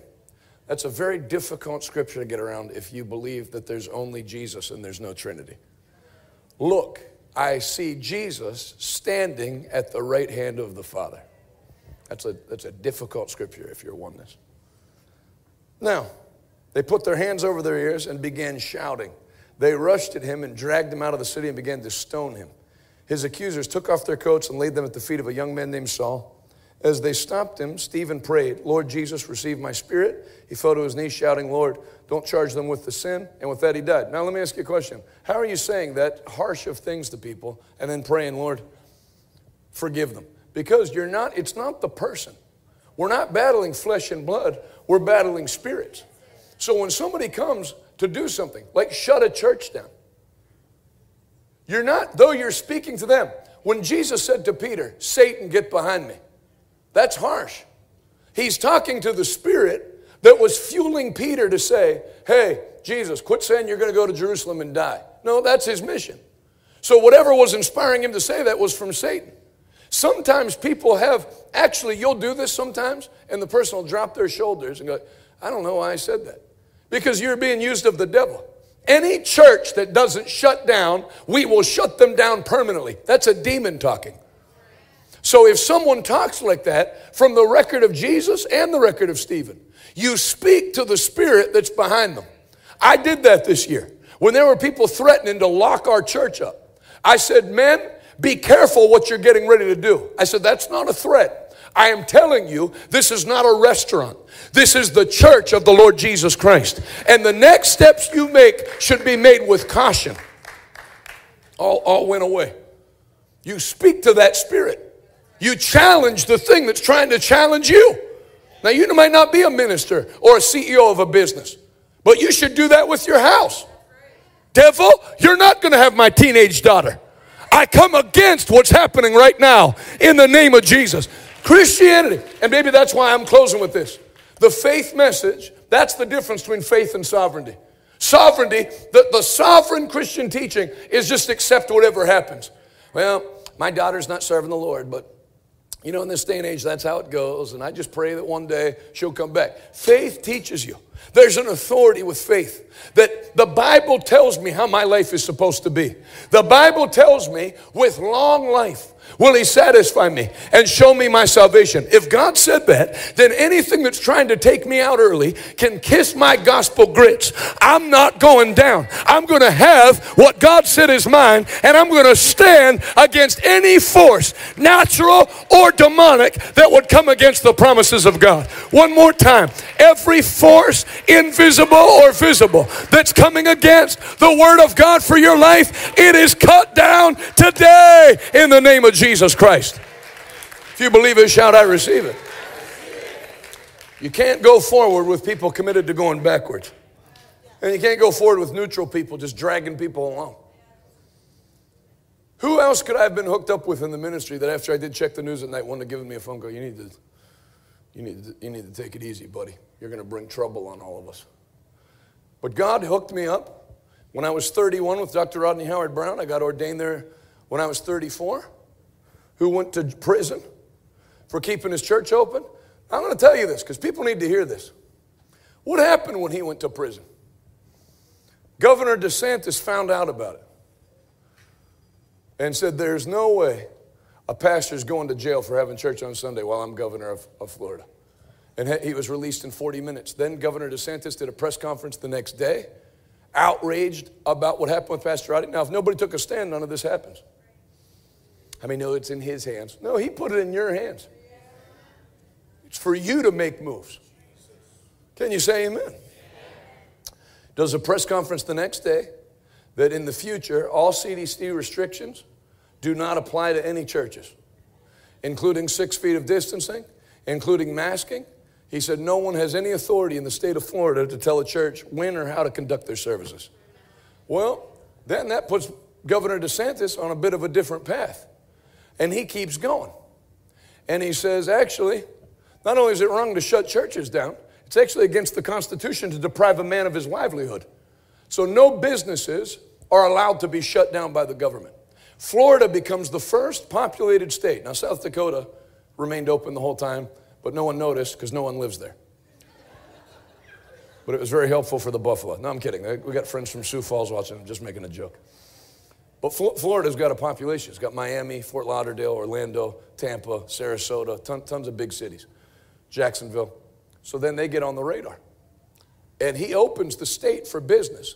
When Pastor Rodney took that stand, it actually set a chain reaction of events. Now, New York shut down, totally shut down. All the hedge funds, I won't say all the hedge funds, many hedge funds start saying, why are we operating in Manhattan where we have to pay borough tax, state tax, and federal tax, and we're not allowed to meet in our office buildings? When we could go to Florida where there's no borough tax, no state tax, and just federal tax. Why are we even based in New York City? And they all start flooding down to Sarasota and Tampa. The fashion industry starts saying, we can have 5 times the real estate in Miami that we have in New York City, and in New York City we're getting no foot traffic because it's shut down. The fashion industry starts relocating out of New York to Miami.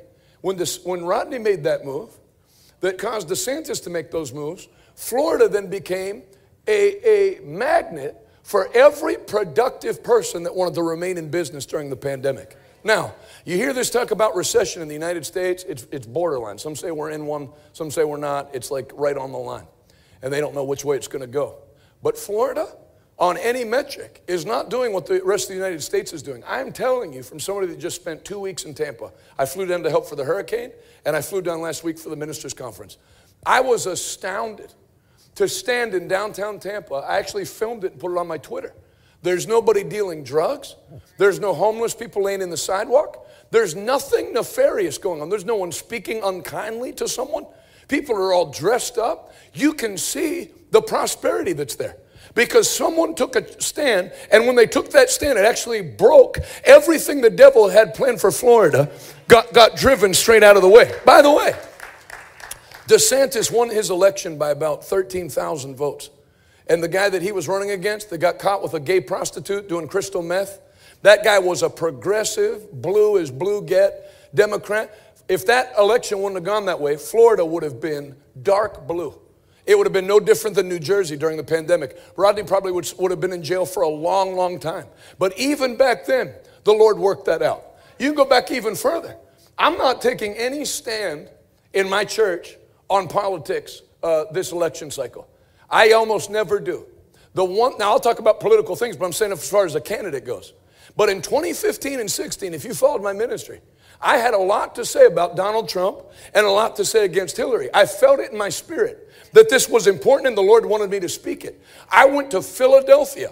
I went to Ferguson, St. Louis, and talked about Trump and Hillary at an all-black church. One lady got up and left. Everyone else heard me. It was dead quiet. And by the end, they were nodding in agreement. I was talking about principles.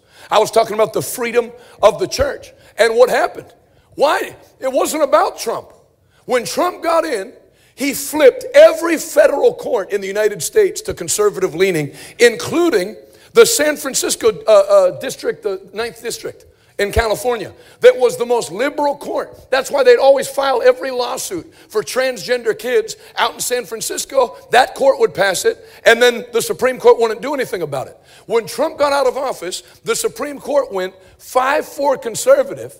And then when they went to flip Roe versus Wade, if you remember, protesters came outside of John Roberts' house and started harassing his family. He used to always vote liberal, and he hasn't voted liberal one time since those protesters attacked his family. They flipped him. So the Supreme Court, if Hillary Clinton had won, would have been 6-3 liberal. The federal courts would have all leaned liberal. Every pastor that challenged the mandates, it would have been no different than Australia. But all the way back in 2015, God was already setting things up to destroy the plan of the devil. Now I'm going to tell you, Canada's lagging a little behind, but God's the same God. God is working things out in Canada as we speak. The devil is not going to write the last chapter of Canadian history. I said the devil is not going to write the last chapter of Canadian history. The devil is not going to write the last chapter of Canadian history. The church of the Lord Jesus Christ is getting full of the fire of the Holy Ghost and will make one more run through this country again and see Canada shaken from Newfoundland to Vancouver, from the top of the Yukon down to the Ontario border. Canada shall not be lost. Canada shall be saved. You're not going to watch it happen. You're going to be a part of it happening. Not by might, not by power, but by the Spirit of Almighty God. Come on, take 30 seconds and clap your hands unto the Lord. Come on, give Jesus the highest praise. Stay on your feet. Phil, I just noticed you actually I just noticed Jamie right now. Come right around so everybody can see you. Come around. Turn around so people can see you. How many days in solitary confinement in New Brunswick? 7. Pastor in New Brunswick. 7 days in solitary confinement with a wife and kids. And he's here. I'm preaching to champions today. I'm preaching to strong people today.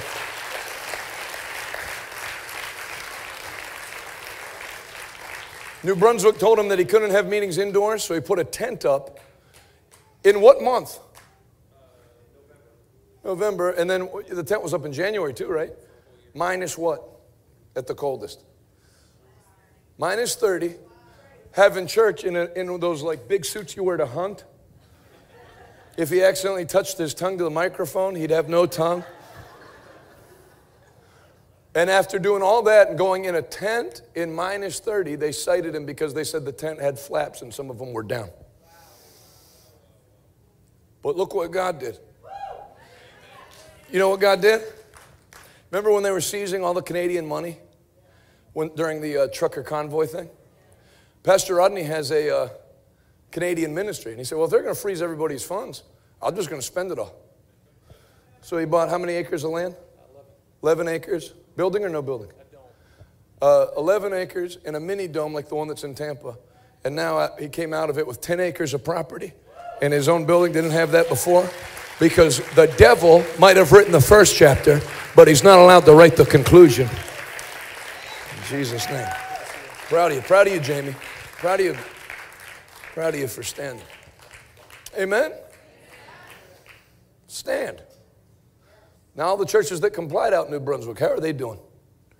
8 people, 11 people, funds are down, had to do layoffs. See, some things seem right in the moment. They seem easy, but the right thing's rarely easy. And then when you take the right stand, you might seem unpopular in the short term, but when it finishes, you become a hero. Can you say amen? You can't do those kinds of things if you're not surrounded by the right people. I don't have any churches in mind when I say this. I would not spend one Sunday of my life in a church that shut down and acquiesced to demonic tyranny and infringement on the church. Because you know right off the bat you're under weak people that are willing to bow their knee when the time's right. The only reason they're letting you not wear masks now is because the government said they would lock down next Sunday if they were told to. Once a runner, always a runner. Once a hider, always a hider. Say it with me. Once a runner, always a runner. Yeah, your marriage starts getting difficult, so you take off on your wife. That'll be a pattern that follows you through your whole life. You stand and work things out. That's what Christians do.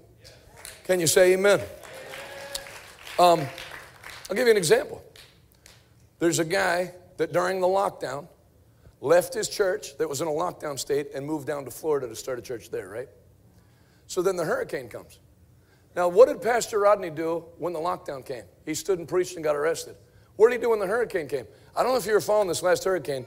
Some of you do, because no one follows American politics more closely than Canadians. That's a fact. They know more than Americans do. I've come up to preach in Montreal and say, who do you think is going to win your Pennsylvania sheriff's race? I didn't even know that was happening. Well, we're monitoring it here. I'm actually betting on it in Montreal. Pastor Rodney, if you followed the hurricane, where was there 100% chance of it hitting? What city? Tampa. It was done. I mean, it wasn't like it might hit Tampa. It is going to hit Tampa. Now, this is more insane than having church during COVID. He won't send his Bible college students home. That's called attempted murder. And has all 500 students stand in the sanctuary and they pray for 6 or 7 hours in tongues for God to reroute the hurricane. Now, if that prayer doesn't work, if you watch the video, the students were praying very hard because you pray differently when you're going to get sucked up and thrown into Kansas. If your prayers don't work. Yeah, you didn't see one student like this. Thank you, Jesus. I don't want to die. And the storm supernaturally went down south. They prayed it off. He stood against COVID, stood against the hurricane. Beat back the COVID, beat back the hurricane. And then the guy that came down to Florida and started the church, he drove up to Georgia. It's a pattern. Run from COVID, run from the hurricane. Run from all trouble. But faith isn't running from trouble. Faith is dealing with trouble. Faith isn't going around mountains. Faith is telling mountains, hey, out of my way. Everything that represents a mountain in your life, I command it to move today in Jesus' mighty name. Every immovable mountain in your life, it gives way now in Jesus' mighty name. The problems you came in here with, you don't have them anymore. The Lord has dealt with the things that pertain to your life. in Jesus' name. If you believe it, shout, I receive it. Let me tell you one more thing. Everybody say chain reaction. Rodney DeSantis. Then DeSantis' wife gets breast cancer, right?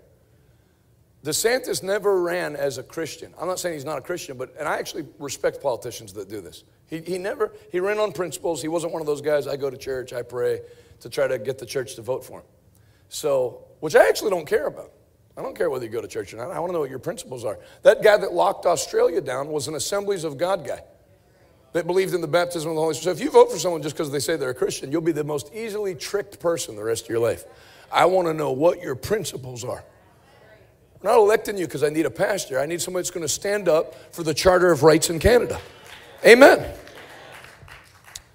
So, Casey DeSantis gets, I think it was breast cancer. And then I notice, following her on Twitter, she starts going to charismatic churches and having them lay hands on her and pray for her.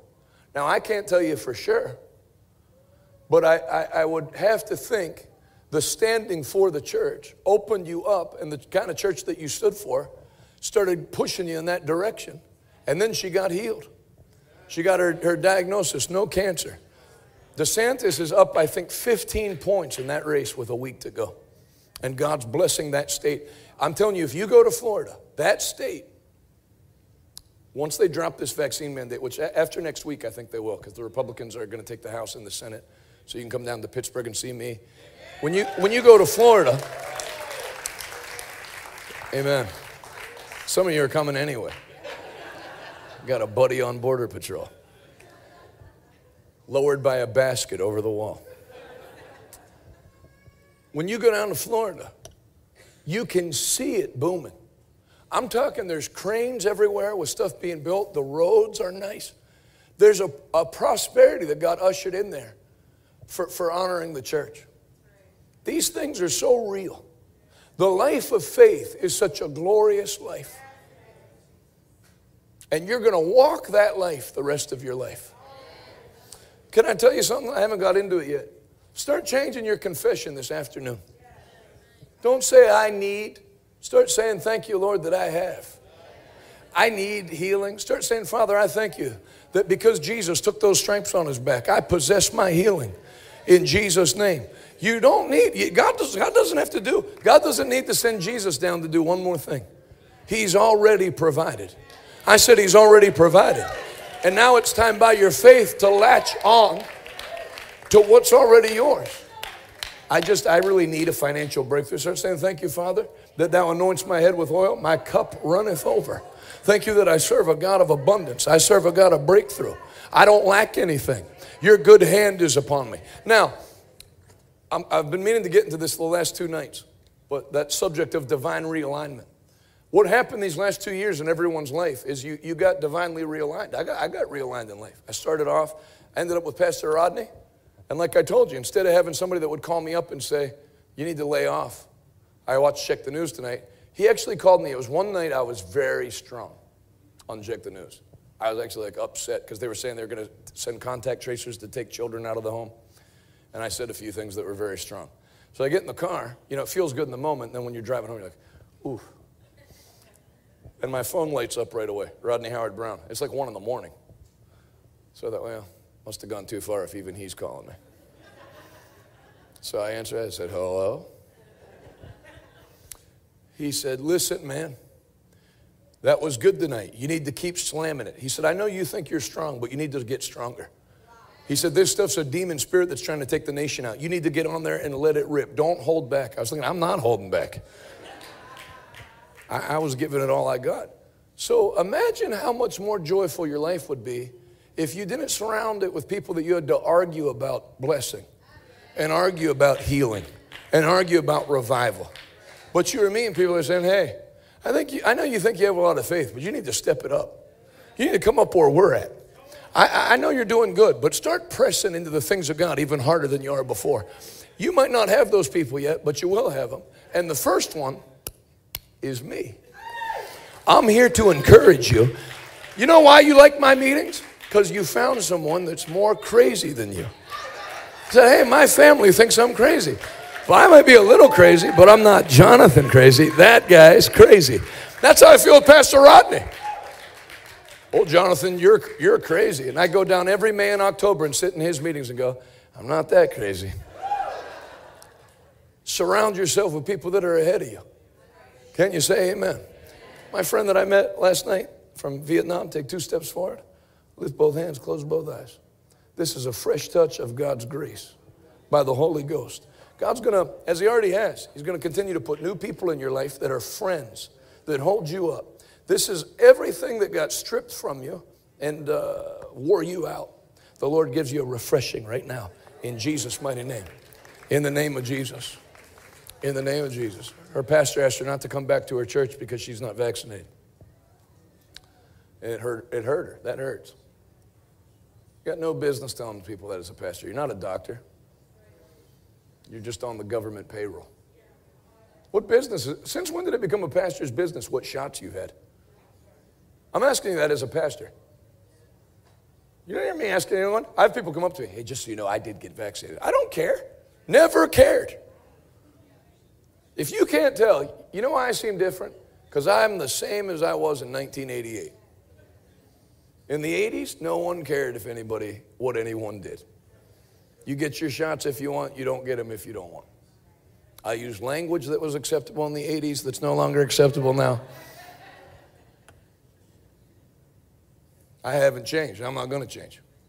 The world is welcome to lose its mind. I'm not joining them. Can you say amen? Let's say all things work together for my good because I'm called of God. I love God and I'm called according to his purpose. So I have a friend that's in another religion. And he went to his other religion, and they won't let you in the main room unless you were masked, and he won't wear a mask. And so he left because he's a strong guy. So he left, and one of his family members told me that he put me on the internet and watched me instead. See, it's all working out for good. Amen? I told you last night, I told you the night before, and I tell you again today. Anything and everything that you lost during the pandemic, the Lord's going to give you back double, like he did with Job. If you lost your business because they won't let you operate, you're going to have 2 businesses or that business back at double capacity. When I say double, I mean, I'm talking numerically. I'm not talking some kind of spiritual, Christian-y double. I'm talking 2. 1, 2. If you lost friends, God will give you double the amount and doubly strong. If you have family that rejected you, God will put new people in your life that are like mothers and fathers in Jesus' name. That's what I thought was so great about my friend from Vietnam. She got kicked out by one pastor, and then she made friends with me and made friends with Pastor Steve and found her new home and has friends in the front row already. Can you say amen?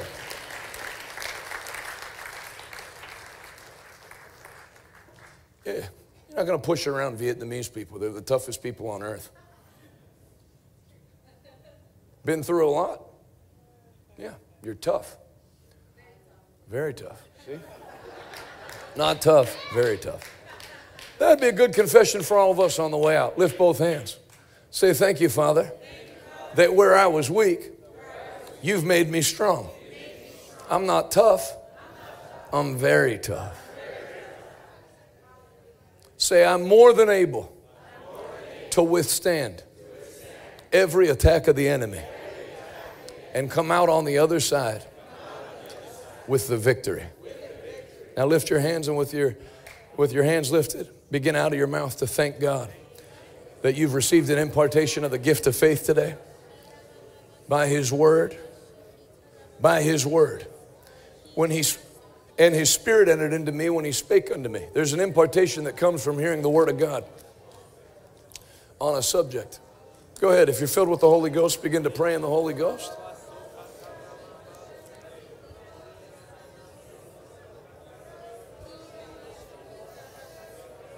Thank you for the Summerall kind of faith, the overcoming faith. Thank you for increasing our capacity. In Jesus' name. In Jesus' mighty name. In the name of Jesus. Iganda, he that prays in an unknown tongue speaks mysteries unto man, but he speaks directly to God and builds himself up. Pondore gandie, ustondi anamitia, bondore kitiando, condore mandi arabostere. Thank you, Lord Jesus. Thank you, Lord Jesus. Let me pray for this lady in the blue jacket. I want to pray for her. You mind if I pray for you? Yeah, you can come with her. Lift both hands. Lord's going to strengthen your body in Jesus' name. As your faith reached out to God while I was speaking, the Lord gives you a touch for your body. Yes. In Jesus' Hallelujah. Thank you, Jesus. name. And you as well. In Jesus' name. Amen. Be blessed. Thank you. Be blessed in Jesus' name. Love you. God bless you. And what'd you say? The answer on my prayer. Amen. That's right. God bless you. Let me pray for Angie and Mr. DeVideo. Let me pray for you two real quick. My two friends.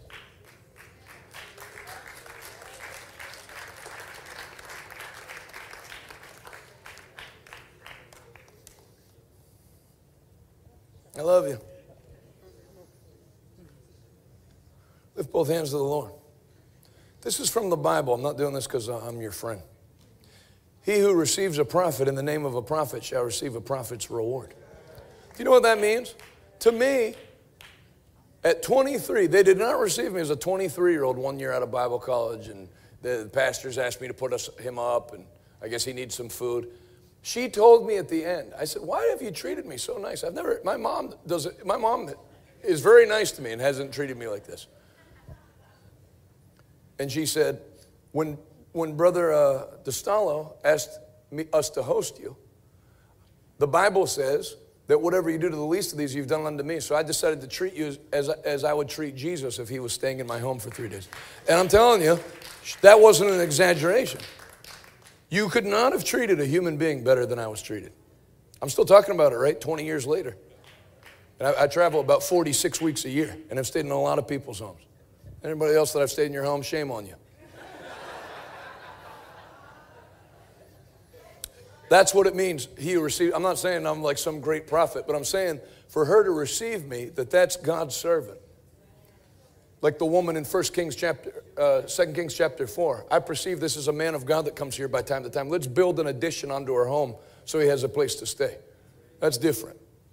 Well, now get what you're supposed to get. He who receives a prophet in the name of a prophet shall receive a prophet's reward. I loose the prophet's reward to you.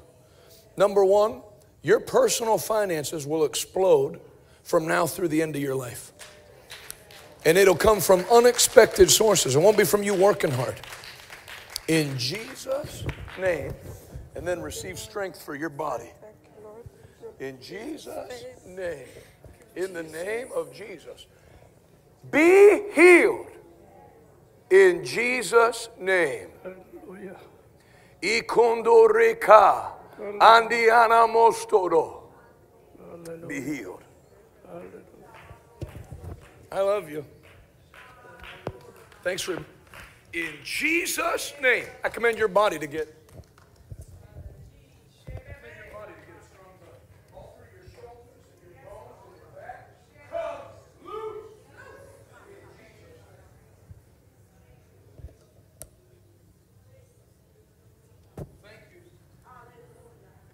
Thanks for being so nice to me. I love you too. Father, take care of my friends. Like they took care of me. Every head bowed, every eye closed. If you're here and you've never received, I haven't been doing this in the morning because they're faith lessons for believers. But if you're here and you're off track with God, you've allowed something into your life the Bible calls sin, And no, he can stay. I don't care where he is. He can stand up by me and say something in the mic. He's my friend. If you're here and you got off track with God and you allowed things into your life that the Bible calls sin, and you need to get rid of those things or that one thing. Some people, it's just one area of their life they've never surrendered to God. The Bible says in Song of Solomon, it's the little foxes that spoil your vine. If you want to come totally clean with God, get rid of sin and make Jesus Christ your Lord and Savior. Now, if you've been saved already this week, if you've come to the altar, you don't have to come again. Unless you murdered someone or committed adultery between last night at 11 p.m. and this morning at 10 a.m., which, I mean, at that point, you need the devil cast out of you. There's not even time to sin in revival meetings. So if you've come forward and given your life to the Lord, you've received Christ. You don't have to do that every service. But if you're here and you've allowed something in that God put his finger on, you know, when the Lord puts his finger on something you need to get rid of in a service, he's not doing it to make you feel bad. He's not doing it so you say, see, that's why it's not going to. He's saying, hey, listen, if you would just surrender that one thing to me and give me your whole heart, all these things will come to pass in your life without problem. If you need to do that this morning or this early afternoon, put your hand up high and wave it at me and we'll pray right now in Jesus' name. I see your hand. Who else? I feel like there's more. If the Lord's dealing with you, I see your hand. Where? All right. Go ahead, my friend. Come see me at the altar real quick. We'll pray together. Come right now. Nice to meet you. Lift your other hand. What's your name? John. I can remember that. Lift your other hand to the Lord. Just say this to God. Heavenly Father, I give you my life. I turn my back on sin. I believe in my heart. You raised Jesus from the dead. I confess with my mouth. Jesus is Lord and my Savior. Right now, I receive forgiveness. By the blood of Jesus, I am saved. In Jesus' name, amen. Lift both hands to the Lord. Let me bless you. John, I bless you in the name of the Lord Jesus Christ. The thing you did now to get born again, I loose the angels of the Lord to help you and protect you and strengthen you. That where you used to be weak and experience failure, it'll now be one overcoming success after another. In Jesus' name, amen. Welcome to the family. God bless you. Nice to meet you. Give John a big hand clap. Welcome him to the family of God. And give Jesus one more great big hand clap all over the auditorium. Say it out loud. A new day for Canada and a new day for me.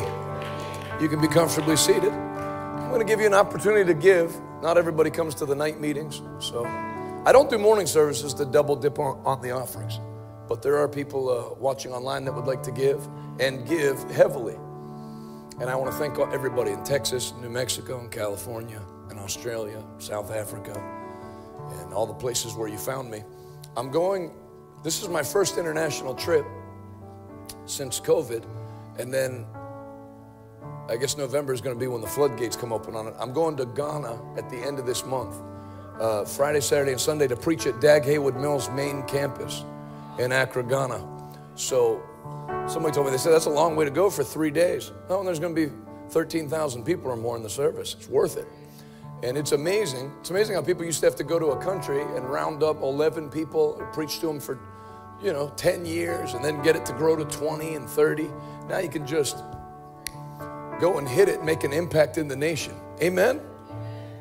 So, what an honor. What an honor to be asked to do that.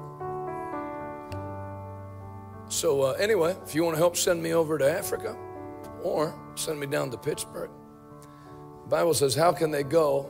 How can they hear unless someone goes? How can they go unless they're sent? So the offerings, you send the word of God somewhere, and then the Lord rewards you for it.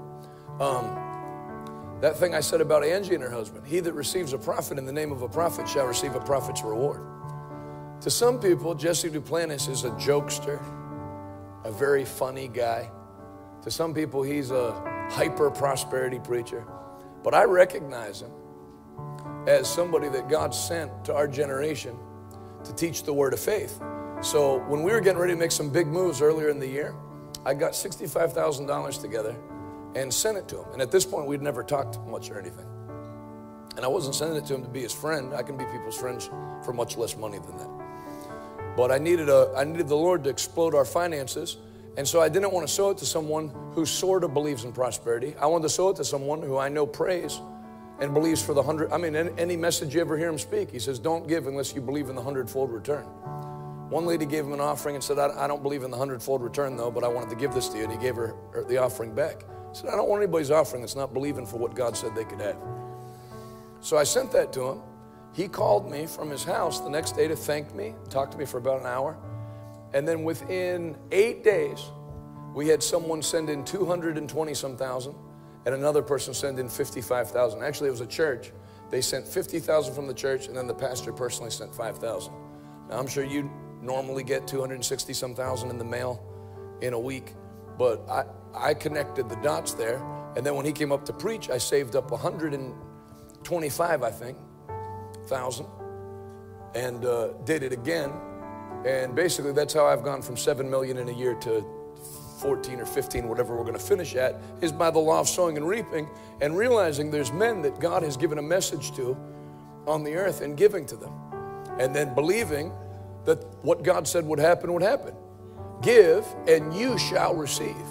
Your gift will come back to you, pressed down, shaken together, and running over to make room for more. Our ministry has no debt. Our ministry has no loans.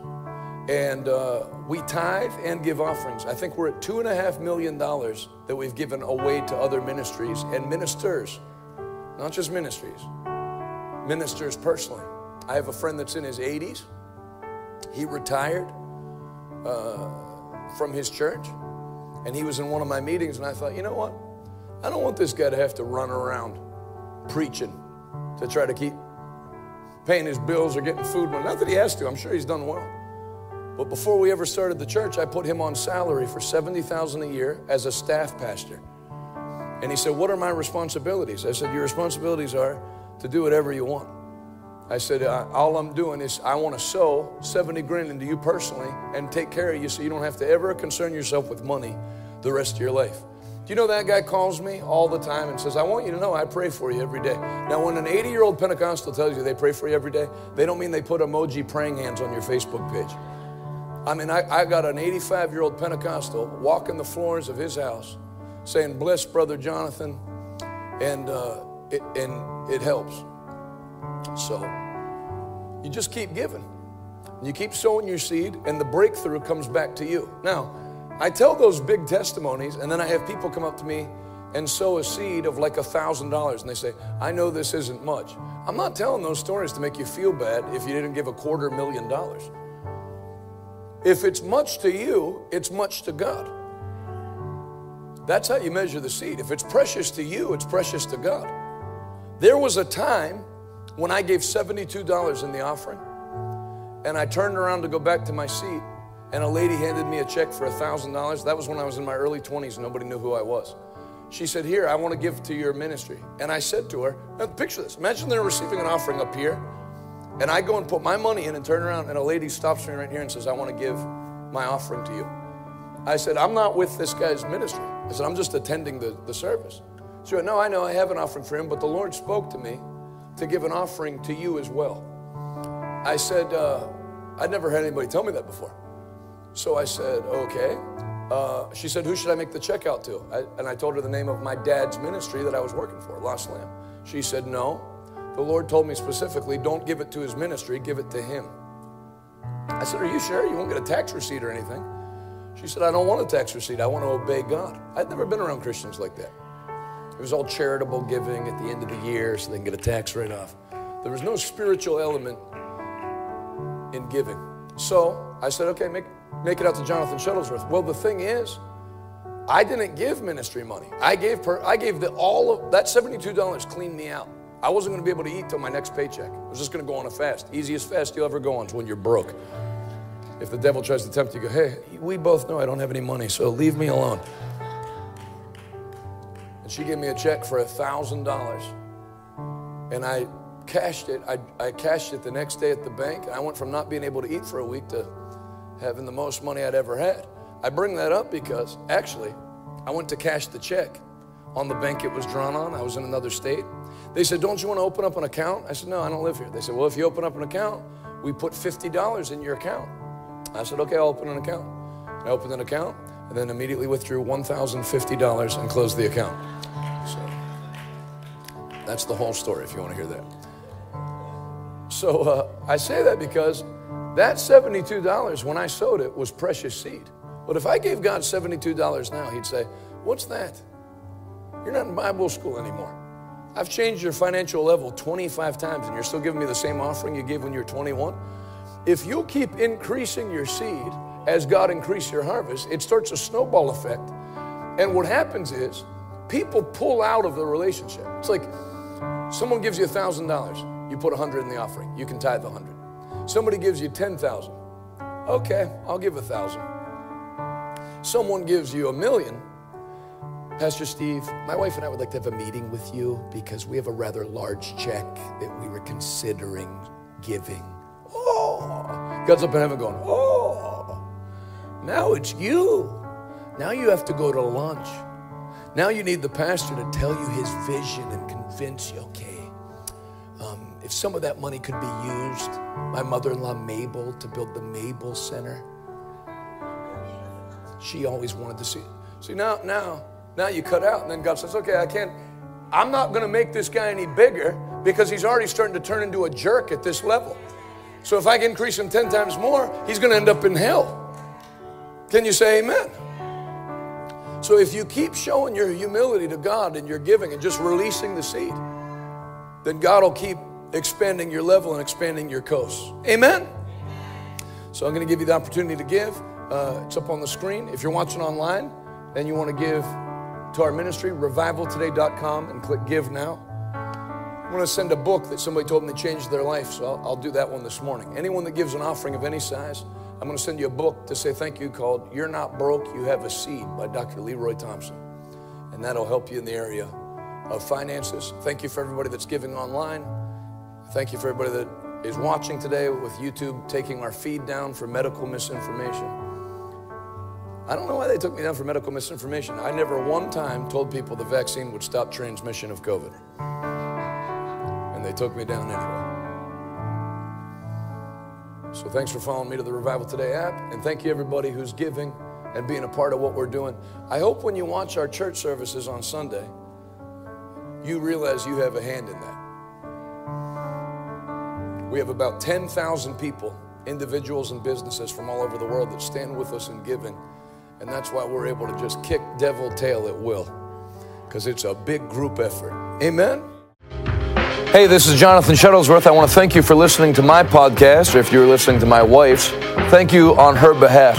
If you want to be more than just a casual listener and stand with us as we take the message of the gospel of Jesus Christ to our generation, go to revivaltoday.com and click Give Now and be a part of the 1,000 monthly partners that we're believing for. I have a special gift that I'll send to you today, and I'll say thank you in advance. Until next time, thanks for listening. See you later.